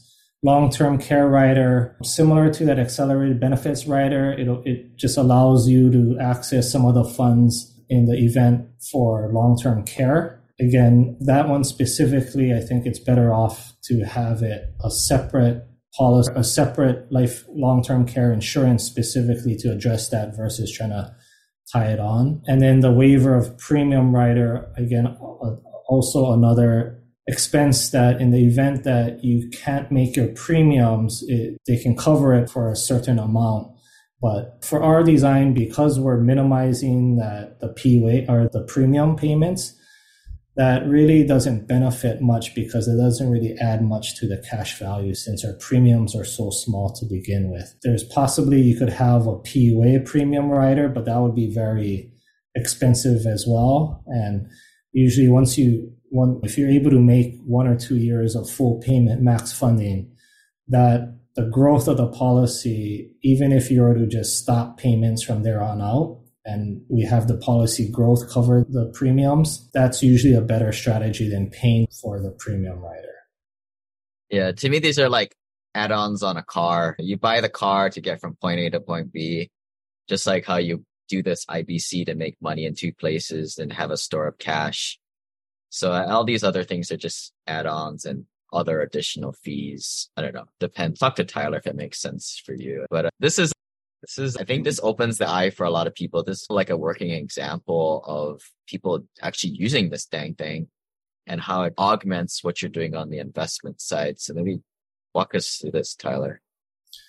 Sure. This was, if people heard me talk about, hey, if you want to get 100,000 of passive income a year, you literally would be investing 100,000 a year for years 1, 2, 3, and 4 in syndications. And then year 5, theoretically, year 1 deals would be cashing out, doubling if things went well. So the 100,000 in year one turned into 200,000 in year two. And then you live off 100,000, reinvest the other 100,000 and keep the machine going. This strategy, this double dip, just rolls insurance into that, the IBC into that. It would require a little bit more upfront capital because of that loss of liquidity in year one. But in this case, it would be $100,000 target amount funding for 10 years. Your actual MEC limit would be 150,000. So that's where you can actually year one stuff up to your MEC limit. But in this case, so this is that blue box, you would fund 125,000 year one. You would have 100,000 available in the form of a loan. So you take that policy loan, fund your two deals, $50,000 deals. Year two, you fund 100,000, and your cash value at that point would be about 198,000. You could take out 90 or total, so it would go up about 98,000. So you could take out 98,000. You'd have to supplement 2,000 more. And these are just rough numbers. But that will fund your next two deals. Year three, you fund your policy, 100,000. You would have access to that 100,000 to fund your deals. And year four, same thing. You'd fund the 100,000 to your policy, have access to 100,000, fund your two deals. In year five, when your deals pay out, instead of now living off of that 100,000, you could take that 100,000, pay your policy premiums, or max fund it to 100,000 for that year, and then take that other 100,000 and fund your two deals and keep that machine going. And then from there on out, from year five on, technically your deals are funding your premiums, and you still have access to the cash value on those later deals.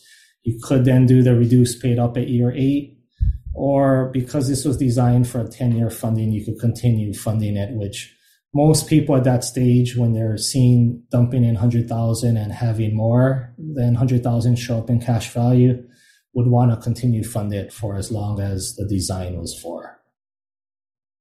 And another concept that way I look at this IBC is when you first do this, you got to decide how much you're going to fund it every year for a 5 to 10 year range. Basically, what you're doing is that's your container side. And because we configure with 90/10, it's pretty easy to hit your minimum contributions. You fund most of your first year, you're done. You don't really need to put any more. So if you lose your job or something like that after, you don't really need to make your next year's commitments. And I think that's a big game changer. And it took me like 4 or 5 years to understand that myself. But the idea is creating this container to grow. You may not have the cash value inside, or because you're taking the money out and growing it somewhere else, as you should, because you're going to make a higher yield, or you should make a higher yield outside of this policy. But at some point, and this is the concept of end game, or growing your net worth past 2 to 5 million, you want to return the money back to this container, and you're going to wish you had your container as large as it could be. This could mean for a lot of you guys, maybe $1.5 million, $2 million of potential cash value funding that you could hide money in there, asset protected and tax free dividends there. That's the concept of this is a different diagram, which you guys can take a screenshot. All this will be in the e-course for you guys to digest. This is maybe partially this, you're funding it like in Tyler's standard plan. And then you start to keep some cash here for unexpected life happenings, college. There are a lot of different use cases. We'll get to the end of the presentation here, but there's a lot of different uses for the same thing. And like I said, this is how I use it in the growth mode. When you're taking the money out, you're investing in deals or whatnot. But yeah, just a lot of different use cases. Yeah, this is maybe another advanced strategy of the triple dip. The first thing, you dump it into the cash value, you dump it into your policy, you leverage out, you can dump it into a brokerage account, and then take a security back line of credit and then do the syndication. So it's just putting it in another asset that can be leveraged. Again, these are maybe more advanced, and someone who is comfortable with debt and strategic debt and maximizing that. But this is where that same dollar could technically be working in three areas at the same time. The limitations for policies. So again, because it is insurance, there's a maximum insurable amount. Your human life value is what insurance companies are looking at. That's generically tied to your annual income. And as you get older, because your earning years are less, that means you can qualify for less. You could qualify for less and less. So the rule of thumb is based on your annual income. There's some flexibility with that, and we can talk specifics on a private call. One major threshold is a $10 million death benefit or a cumulative death benefit. That's where usually a third party verification would be required to validate the income, look at possible tax returns, and it becomes a lot more challenging once the death benefit crosses 10 mil. Your health obviously is a big factor on what health rating you get. Again, keep in mind that you're being rated amongst the average American your age. So some existing health conditions are expected. The biggest thing is that it's being monitored or treated, and there's follow-ups in that. One thing we normally recommend, you would go to your primary care or someone to see what your records will look like, because the underwriting process does pull the records from your primary care provider, and just see if there's any notes in there, or ask the doctor if there's anything in there that may impact your insurability. And if there is, say like there's a recommended colonoscopy, but then you didn't do it, now would be the time to do it, so that there's that follow-up documentation in your record. And now if you become uninsurable for whatever reason, then that's where you could look at a spouse who may be insurable, some business partner, as long as you have an insurable interest. Or why the need to be pulling a life insurance policy on someone else, that there's possibilities of that. So even though if you're very old, maybe a working child, that you have an insurable interest on their life, that you maybe be able to fund a policy on a working child versus yourself. Yeah. So the $10 million cumulative death payout, or that cap at 10 million. Most people won't hit that in their first policy. I think most people will get up to that in their second policy, where they layer on top of that. But $10 million, that's like putting in $250,000 every single year for 6 or 7 years. I would say most people will start off with maybe $150,000. And that kind of segues into, all right, we talked a lot about this stuff today. Give me a starter. What do people normally do? I did this video way back when my hair was a little longer or didn't stay down. So here's the use case. So like $1 million net worth person, they're able to save $60,000 to $80,000 a year. That's the net, right? What you save. Most people in our group make $200,000 or $300,000 a year, and they spend most of it, but they have $60,000 to $80,000 left over. That's like the net is what I'm calling. So what I normally will say is, now take a third of that net. So a third of the 60 to 80, and use that as your base commitment every year for 5 to 7 years. So what that works its way out to is, for most people here, at the very least, do 30 to 50 grand a year. But then if you have a lot of like lazy equity, home equity, IRA money, then you may want to layer more on top of there. So in addition to your 30 grand a year, say another case, somebody has 500 grand of lazy equity, which is very common. Most of our investors, they come to me in their 40s and they have $500,000, $1 million in their IRAs or various places, at least $500,000 in their home equity, and they want to get it working. And I think this is the use case of, you're supposed to put it in deals. You're new, so you don't really know where to put it. So the infinite banking is a great way where it is relatively zero risk in terms of like where these life insurance companies are going to go. It's a great place to just throw your cash from now, make a little bit of yield before you get your bearing, build your network, figure out where to put your money, who to trust for these deals. So for this example, if you have $500,000 of home equity or some other source of liquidity, what I would probably be doing is, in addition to your $30,000 a year, add in 100 because you fund it in 5 years, or double up, put a little bit more the first several years. So, I mean, you could fund it anywhere from $130,000 a year to $250,000 per year. Again, because the way it's configured with only 10% insurance, once you've funded the 10% of it, you're done, which is typically in the first year or partial of the first year. And this is the game changer, when people are configuring this with 30% or 50%, you may have to put in another 2-3 years of payments so that the policy doesn't cave in. So this is all, the goal of this is to get your money in to invest, but also increase the container size as much as possible. The 90-10 policies to me is the best tool for that job, to overfund it and expand that container size as quick as possible, getting you the maximum amount of the cash value so you can go and take it out as a policy loan and invest it in deals or whatever you want and make more money elsewhere and still make money in two places. There was some discussion over what do I do after. That's where I would say maybe in year 2 to 4, you get another policy and layer on top of it. Because at this point, you've taken some policy loans, you get it, you're more comfortable with deals. So you layer on a bigger policy, big kid policy. And this is what I did. I started with $50,000 in my first policy. I did that for a few years, and I layered another one, and then I layered another one where I hit my $10 million cap. And as an entrepreneur, it's hard for me to verify my records because I don't pay taxes, because I don't make income. That's make all passive income. You drive it down to zero.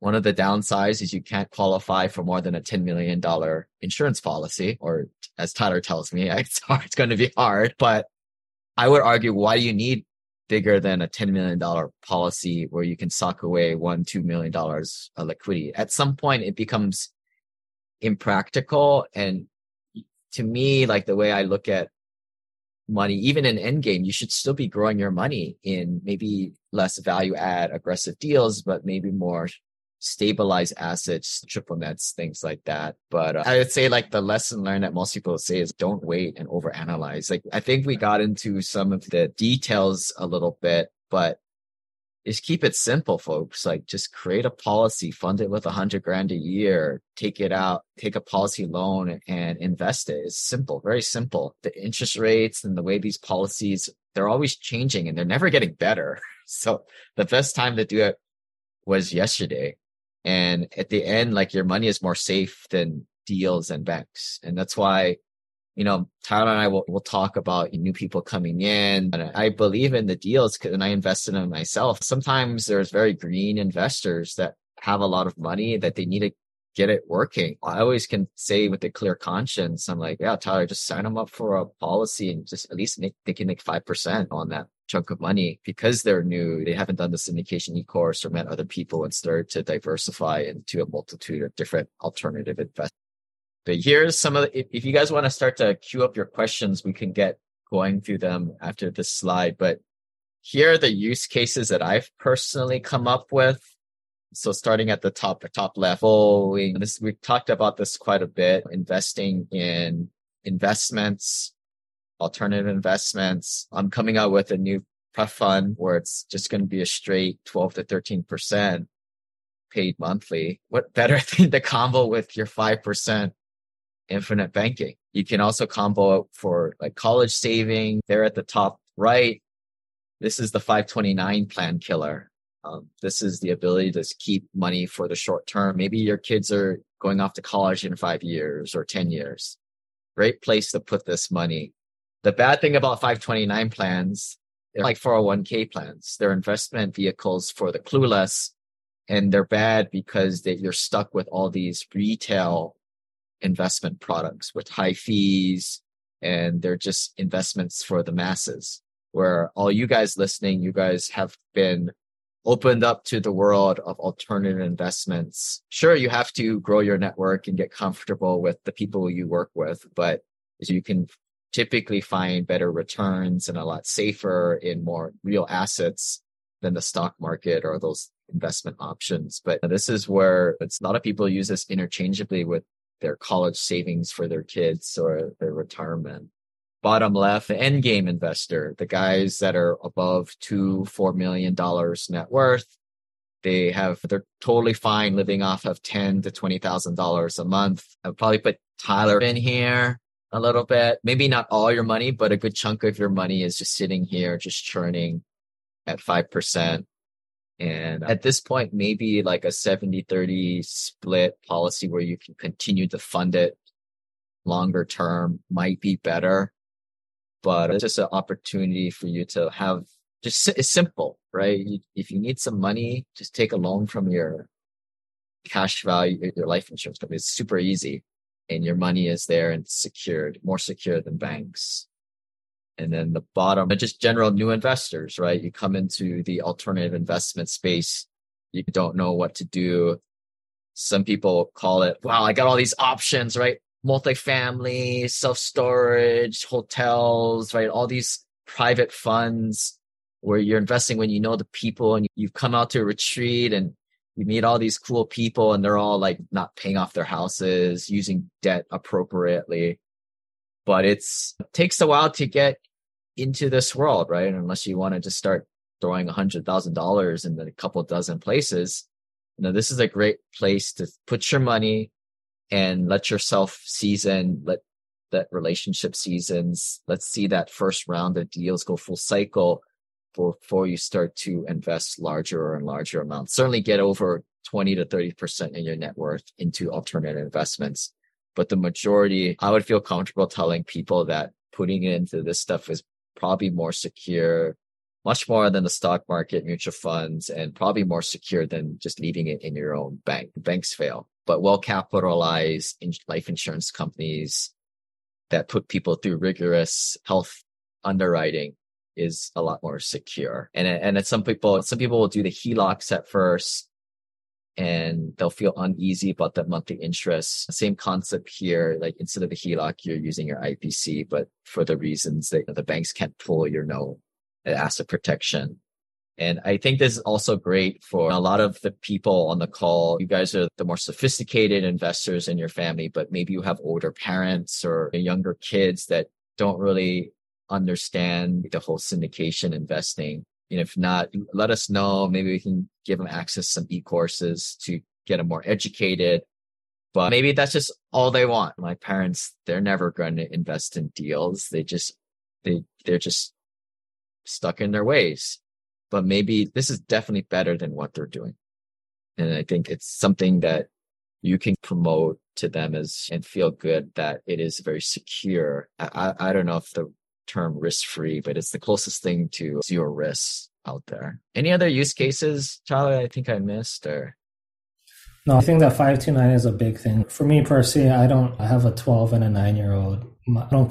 Instead of contributing to a 529, which I feel is trapped, I put it into a policy. Also with long-term care, because you're growing cash value or you're growing cash, instead of having a long-term care insurance policy, I intend to tap into the whole life policy in the event for healthcare in the future. A couple others, so doctors or just high net worth people in general who are more concerned with legal liability, getting sued. Like I've comboed this with my irrevocable trust, where irrevocable trust is not a revocable trust. It's a lot more heavy duty. If you're under $4 or $5 million, it's probably not even worth it. For people who are an end game or high liability, like doctors, you can make an irrevocable trust, get it off of it. But the problem there is like getting your money in and out is difficult and cumbersome.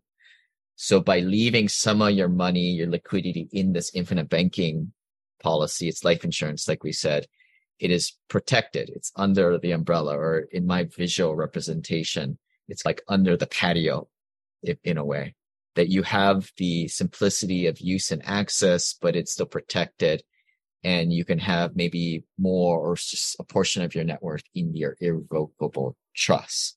So that's another way of a use case for this. And then entrepreneurs out there, business owners, I think the biggest thing about businesses is there's always going to be ups and downs. The people who survive the downs are the people who take over the competition that fails and dies off. The people who are well capitalized are the kind of, this never fail. They just lose money, or they just run out of money to keep them going. but this would be the place where you would put your liquidity for your payroll in case of a rainy day. Now, for most of you and you folks listening who are just salary guys, I don't really see a huge need for liquidity stores. Most people, 3-4 months of salary is more than enough. So this is more for the business owners out there who may want to keep a few $100,000 in there for their staff of a dozen people. Jay brought up a good point. Keyman insurance for a succession team. That is huge also. So a lot of corporations do utilize that. It's a way of having some incentives also for their key employees. Business will pull insurance on their key employees. Business continues to own it, but it serves as a potential retirement incentive or supplemental income for the employee. Maybe at some point they become vested, and you could either transfer the ownership to them or just pay their retirement from the policy as a business. So that is a key thing. One more thing is generational wealth. I think we touched a little bit about that, but insurance and life insurance specifically plays a big part in that as far as potentially creating generational wealth and continuing that legacy for generations to come. All right. So we're going to get into the questions that you guys are typing into the Q&A box. But if you have to go, you can sign up and get access to the e-course at simplepassivecashflow.com/banking. But if you're already part of the club, this is the URL to get access to the e-course. So everything that we talked about today, broken up into a lot more bite-sized pieces in the e-course format that you guys know and love from us, and a lot other cool little tips in there too. I would say the next step is just getting an illustration and just moving forward. But let's hit on into these other questions. Let me maybe set this. I'll go over one that stands out. So I think Mark asked, hey, as a commission agent, why would you design a policy to minimize your commissions? Truly, the reason why I do it personally is because it's a better product for the client. I'm really doing it for the client first. I am an investor first also, so commissions are nice, but that's not my livelihood or why I'm personally doing it. It really is to give back to Lane's community specifically, but other investors also, and provide them the best product that I feel is out there and truly have the client benefit. I feel even as with the minimized commissions, it's still very good, very willing to share what those commissions are on a call. But yeah, minimizing the commissions, it's still pretty healthy, the commissions, which is somewhat appalling when you hear like 100%, the standard whole life, those commissions are basically 10 times what I would be pulling on the same size policy. And I'll also comment that if you look at all my business associates, like the one thing I don't want at this point in my life is nonsense. And that typically nonsense occurs from somebody who is not financially free and still working in scarcity mode.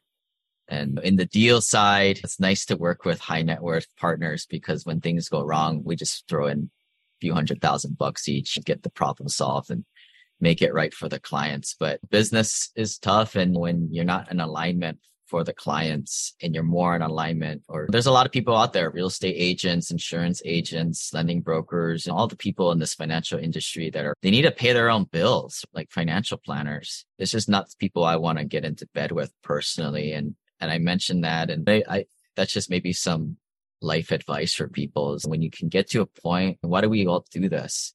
To get financially free. Well, why? Well, to do what we want with whom we want, when we want. So that's why I work with people that have seen the investments work in a place in their life, and it just makes things better for everyone, including myself. And it's not like we need to really make money with this life insurance thing either. It just helps augment everything else going on. Less fees, more money to invest.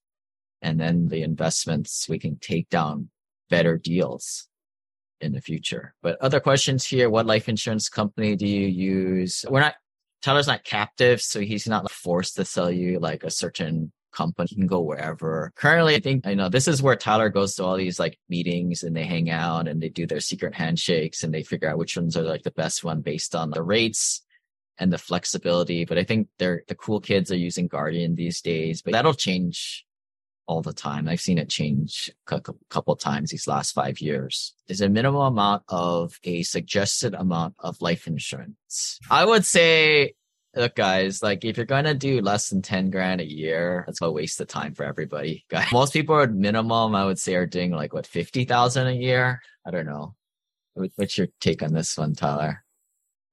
Yeah, the true answer is you could do any size policy. That enhanced accelerated benefits rider, and this is specifically for Guardian, that gets tagged on for free if your whole life death benefit is at least 100,000. So in that 45-year example, with that 46 a year, he was buying 190,000.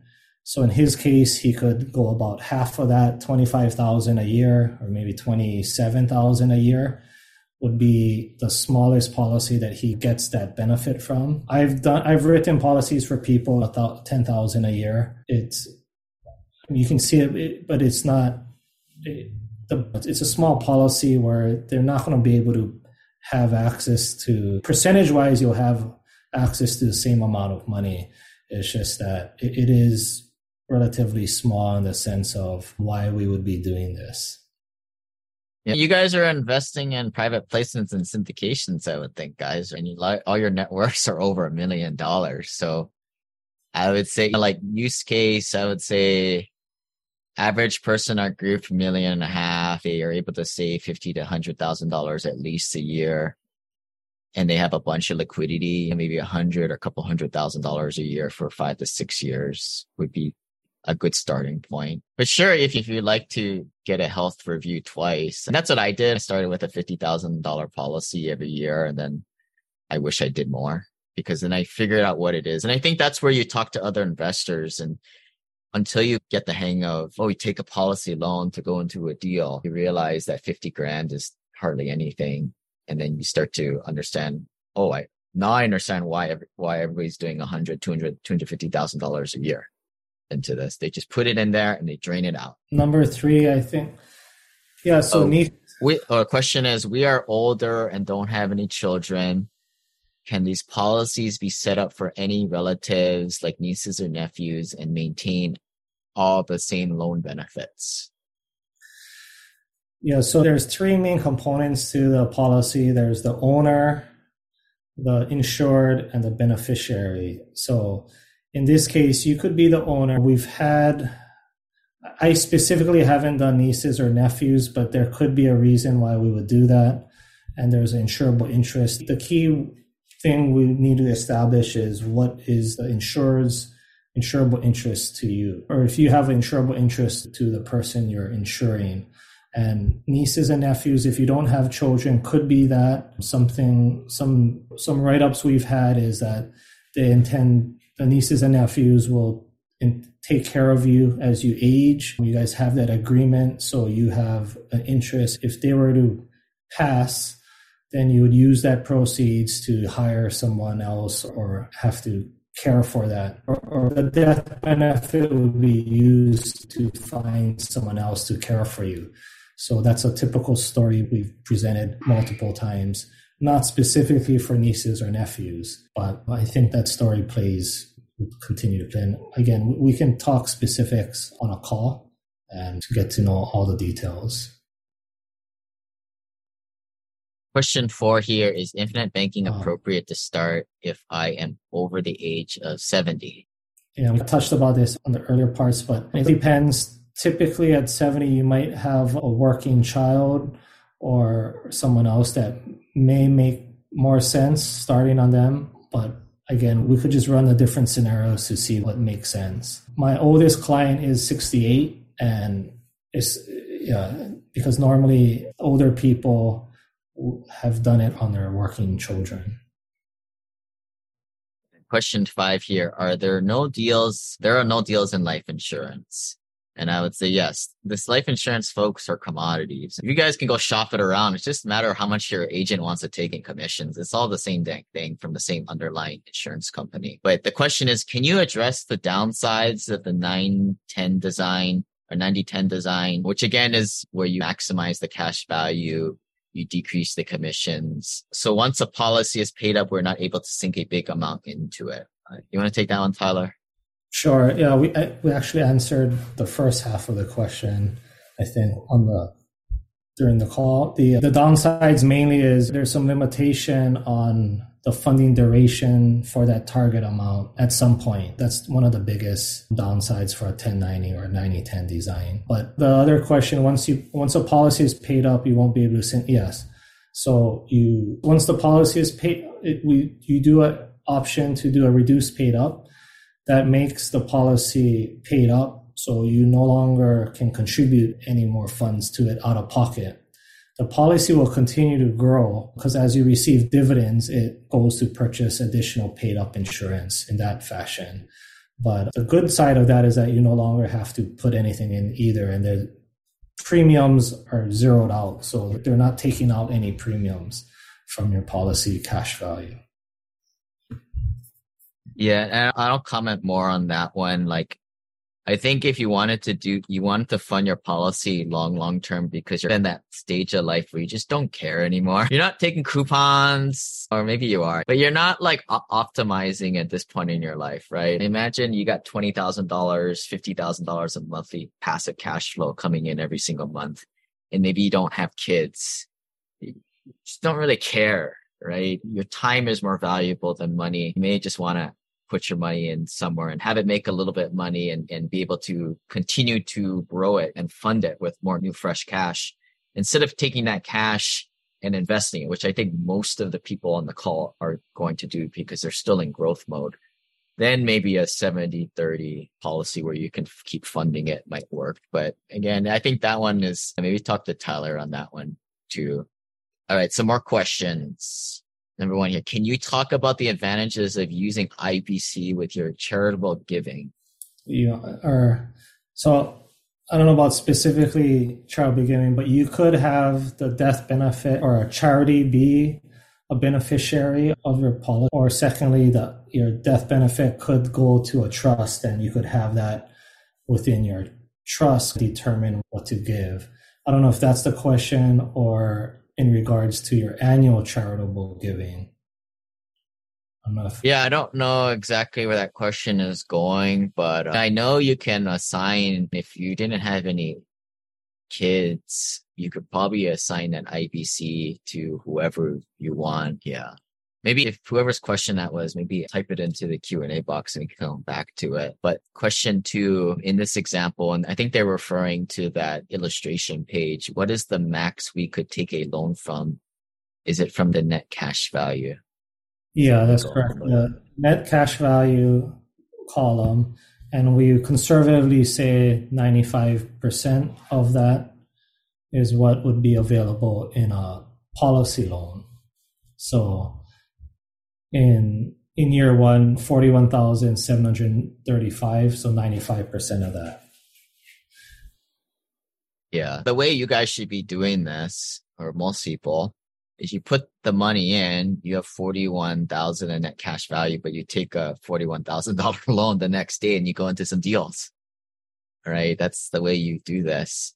And then, of course, the next year when you have to make your next premium and paid up additions and you fund it and you get that. But at some point, the money rolls in and then you refund it up and then you use this as that liquidity source to slush money in and out of. And then now maybe you're seeing the big picture on the usage of this whole thing. There is a slight delay because you can't do it the very next day. It would be 10. It would basically be 10 business days if you're using that same funds that you just deposited, because the insurance company will need it to clear. So they typically wait 10 business days, then they'll process your loan. You can go in and request it right away, but it normally won't get processed till that 10th business day because they want to see that the funds cleared. There's one way of getting it slightly sooner than that. And if we can provide a bank statement showing the funds cleared your bank, they'll accept that.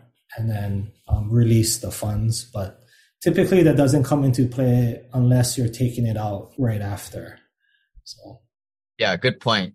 Good point. I think that's where you guys talk with either Bree or Chad or team at simplepassivecashflow.com. If you guys are cutting the wire a little too close there, just let us know. And we typically can accommodate people. We do this ourselves. So we know it's not like the day of, but it can take a week or so.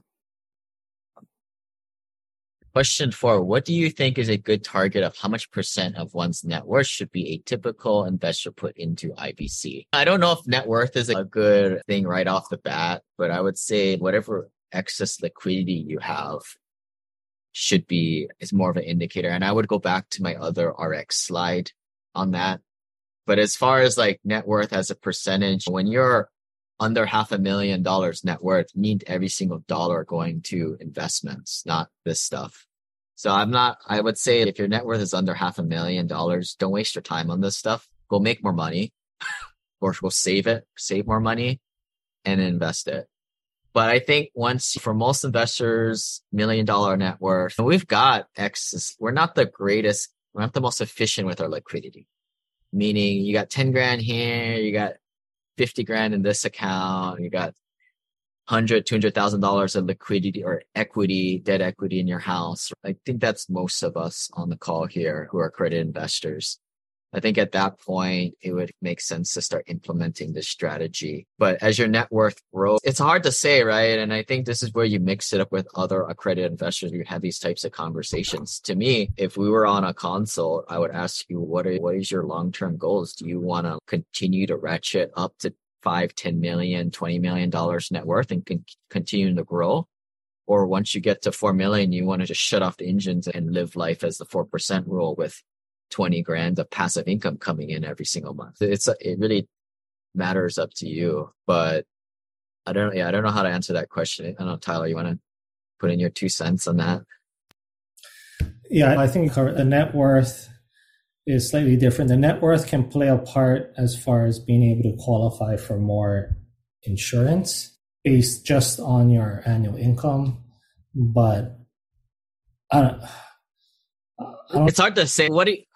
Typically the net worths of these guys and other financial profiles, I think that's what the question is asking, right? Like, of all of the sophisticated investors doing this, what do you see them doing? I think it's more like people want a certain bucket size. And so say someone wants a $2 million bucket at some point, but that could be funded differently. That could be 100,000 or 200,000 over 10 years. It could be 250,000 over 8 years, or it could be 50,000 or 50,000 over, 40 years. So it's really the size bucket.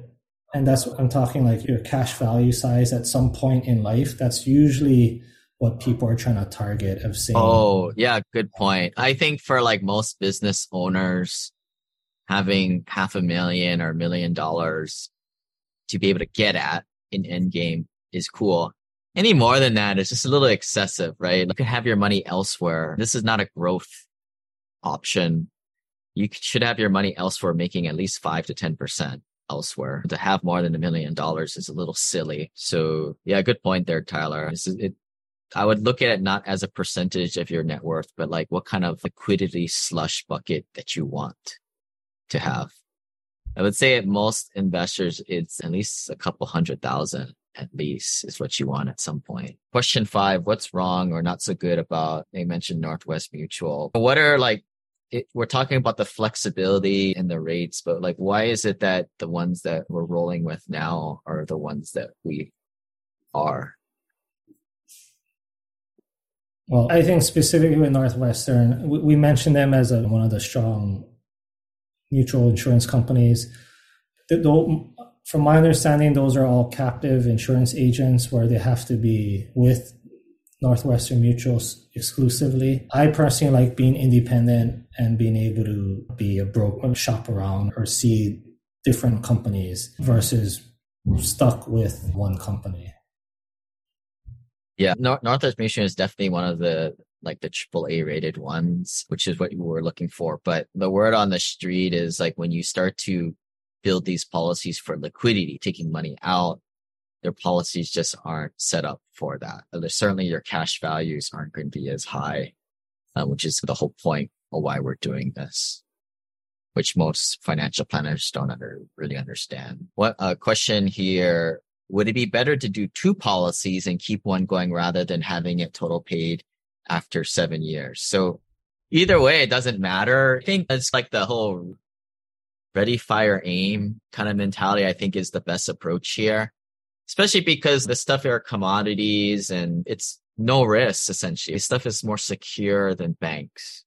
So the ready, fire, aim mentality here might be good. So just get one policy and you'll right size it on the second one a year or a few years later. That's my personal, like I got one and then I got another one for myself and then I followed up with one for my spouse. I hit that ideal bucket size, or I will very soon. And then, I don't know, you got any comments on that? Yeah. So it depends. Because there's flexibility in how we can design it. So we're not, even though we show the 7-year funding duration, if the funding duration is an issue, we can design something for 15 years or so, or maybe even longer. But from a financial efficiency standpoint, I think starting 2 policies, if you start at the same time, then I think there's no loss of efficiency. If you're starting one maybe a little bit further down the road, then one, there's a risk of the insurability. Something may happen over the 2 years that makes you less insurable. But also, even if it's the same health rating, you may be 2 or 3 years older. There is some cost to that. But again, that cost may be less than if you started off with a larger policy that you don't always max fund. So it sort of depends, and that's where we can go back and forth with some designs to show you the what ifs or compare the different 2 scenarios. Yeah, and then piggybacking on the last question 2 here, endgame, what amount of cash value would you think is too much? 5 million, 10 million?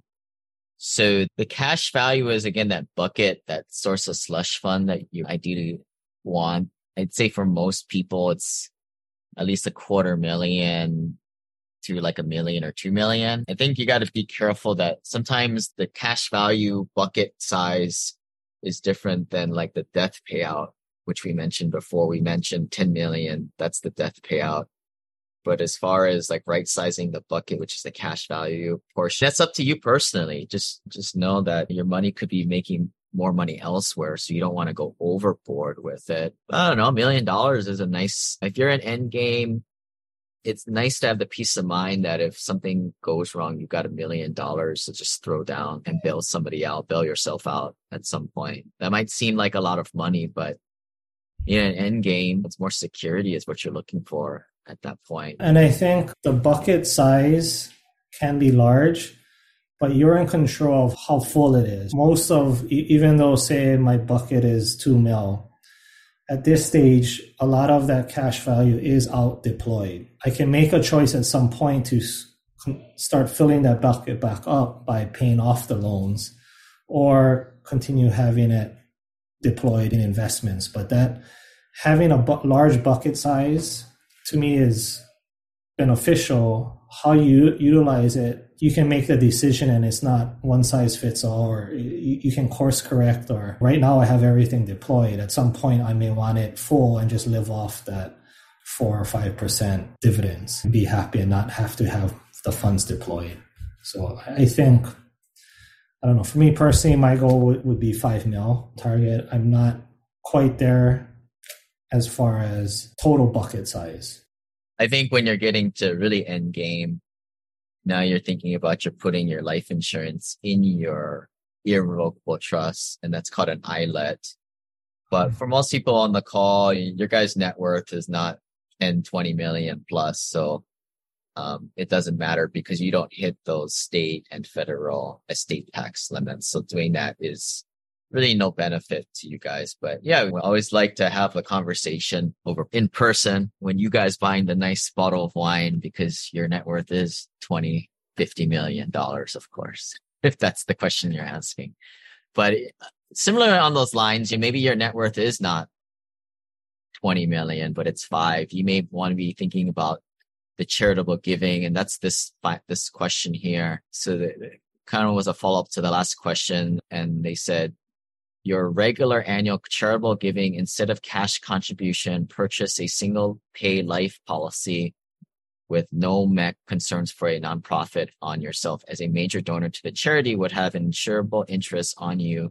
With the charity as the owner and beneficiary, they can use the policy loans for whatever they would have used a cash donation for and the death benefit to buy more single pay life, making it an infinite endowment. Yeah, that actually sounds like a very interesting strategy. I personally haven't looked or used it in that way, but this definitely sounds like, it sounds very possible to do this.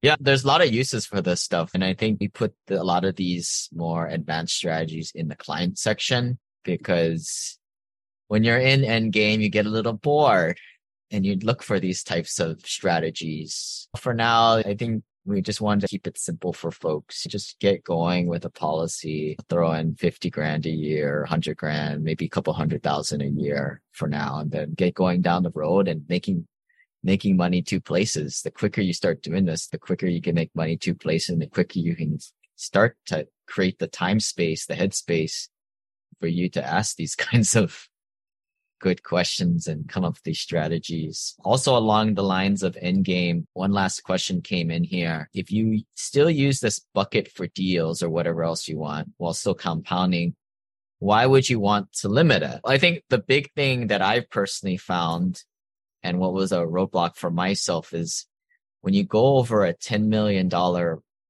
death payout or policy, now the life insurance companies are going to want to see a bunch of documentation proving that is how much you make per year. And that might be a little bit of a pain for you to do. And especially if you're not making income at that point in life. So that I think that is another reason why if you guys are still working your day jobs, you got to do this now because all these policies are based off of your ability to make money. That's what life insurance is at the end of the day, you being able to make money, which is why getting policies on your little kids is a waste of time because they can't really qualify for that much. Why?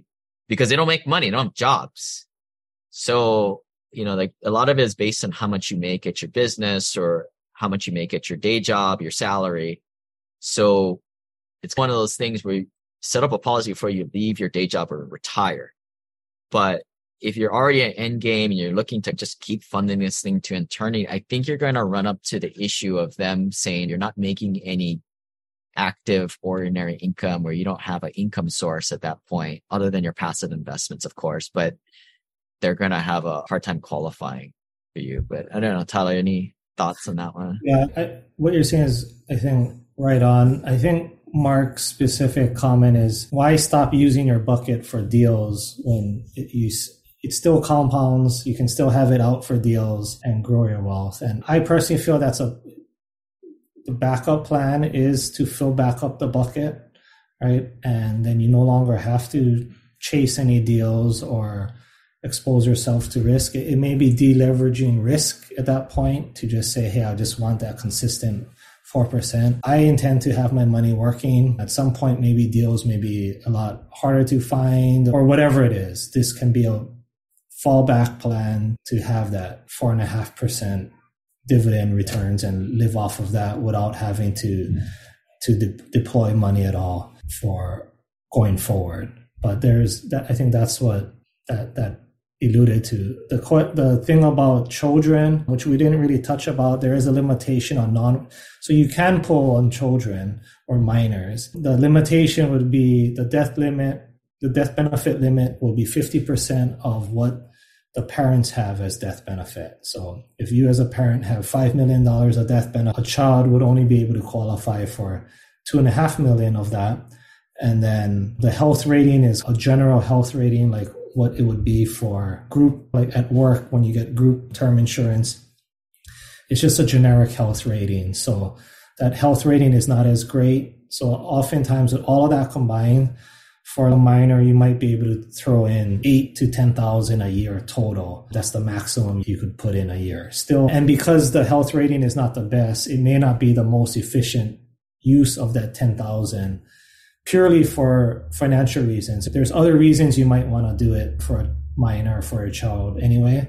But if you're looking purely financially, that may not be the best use of that $10,000. Any other questions? Please type it into the box. Oh, Luke raised his hand.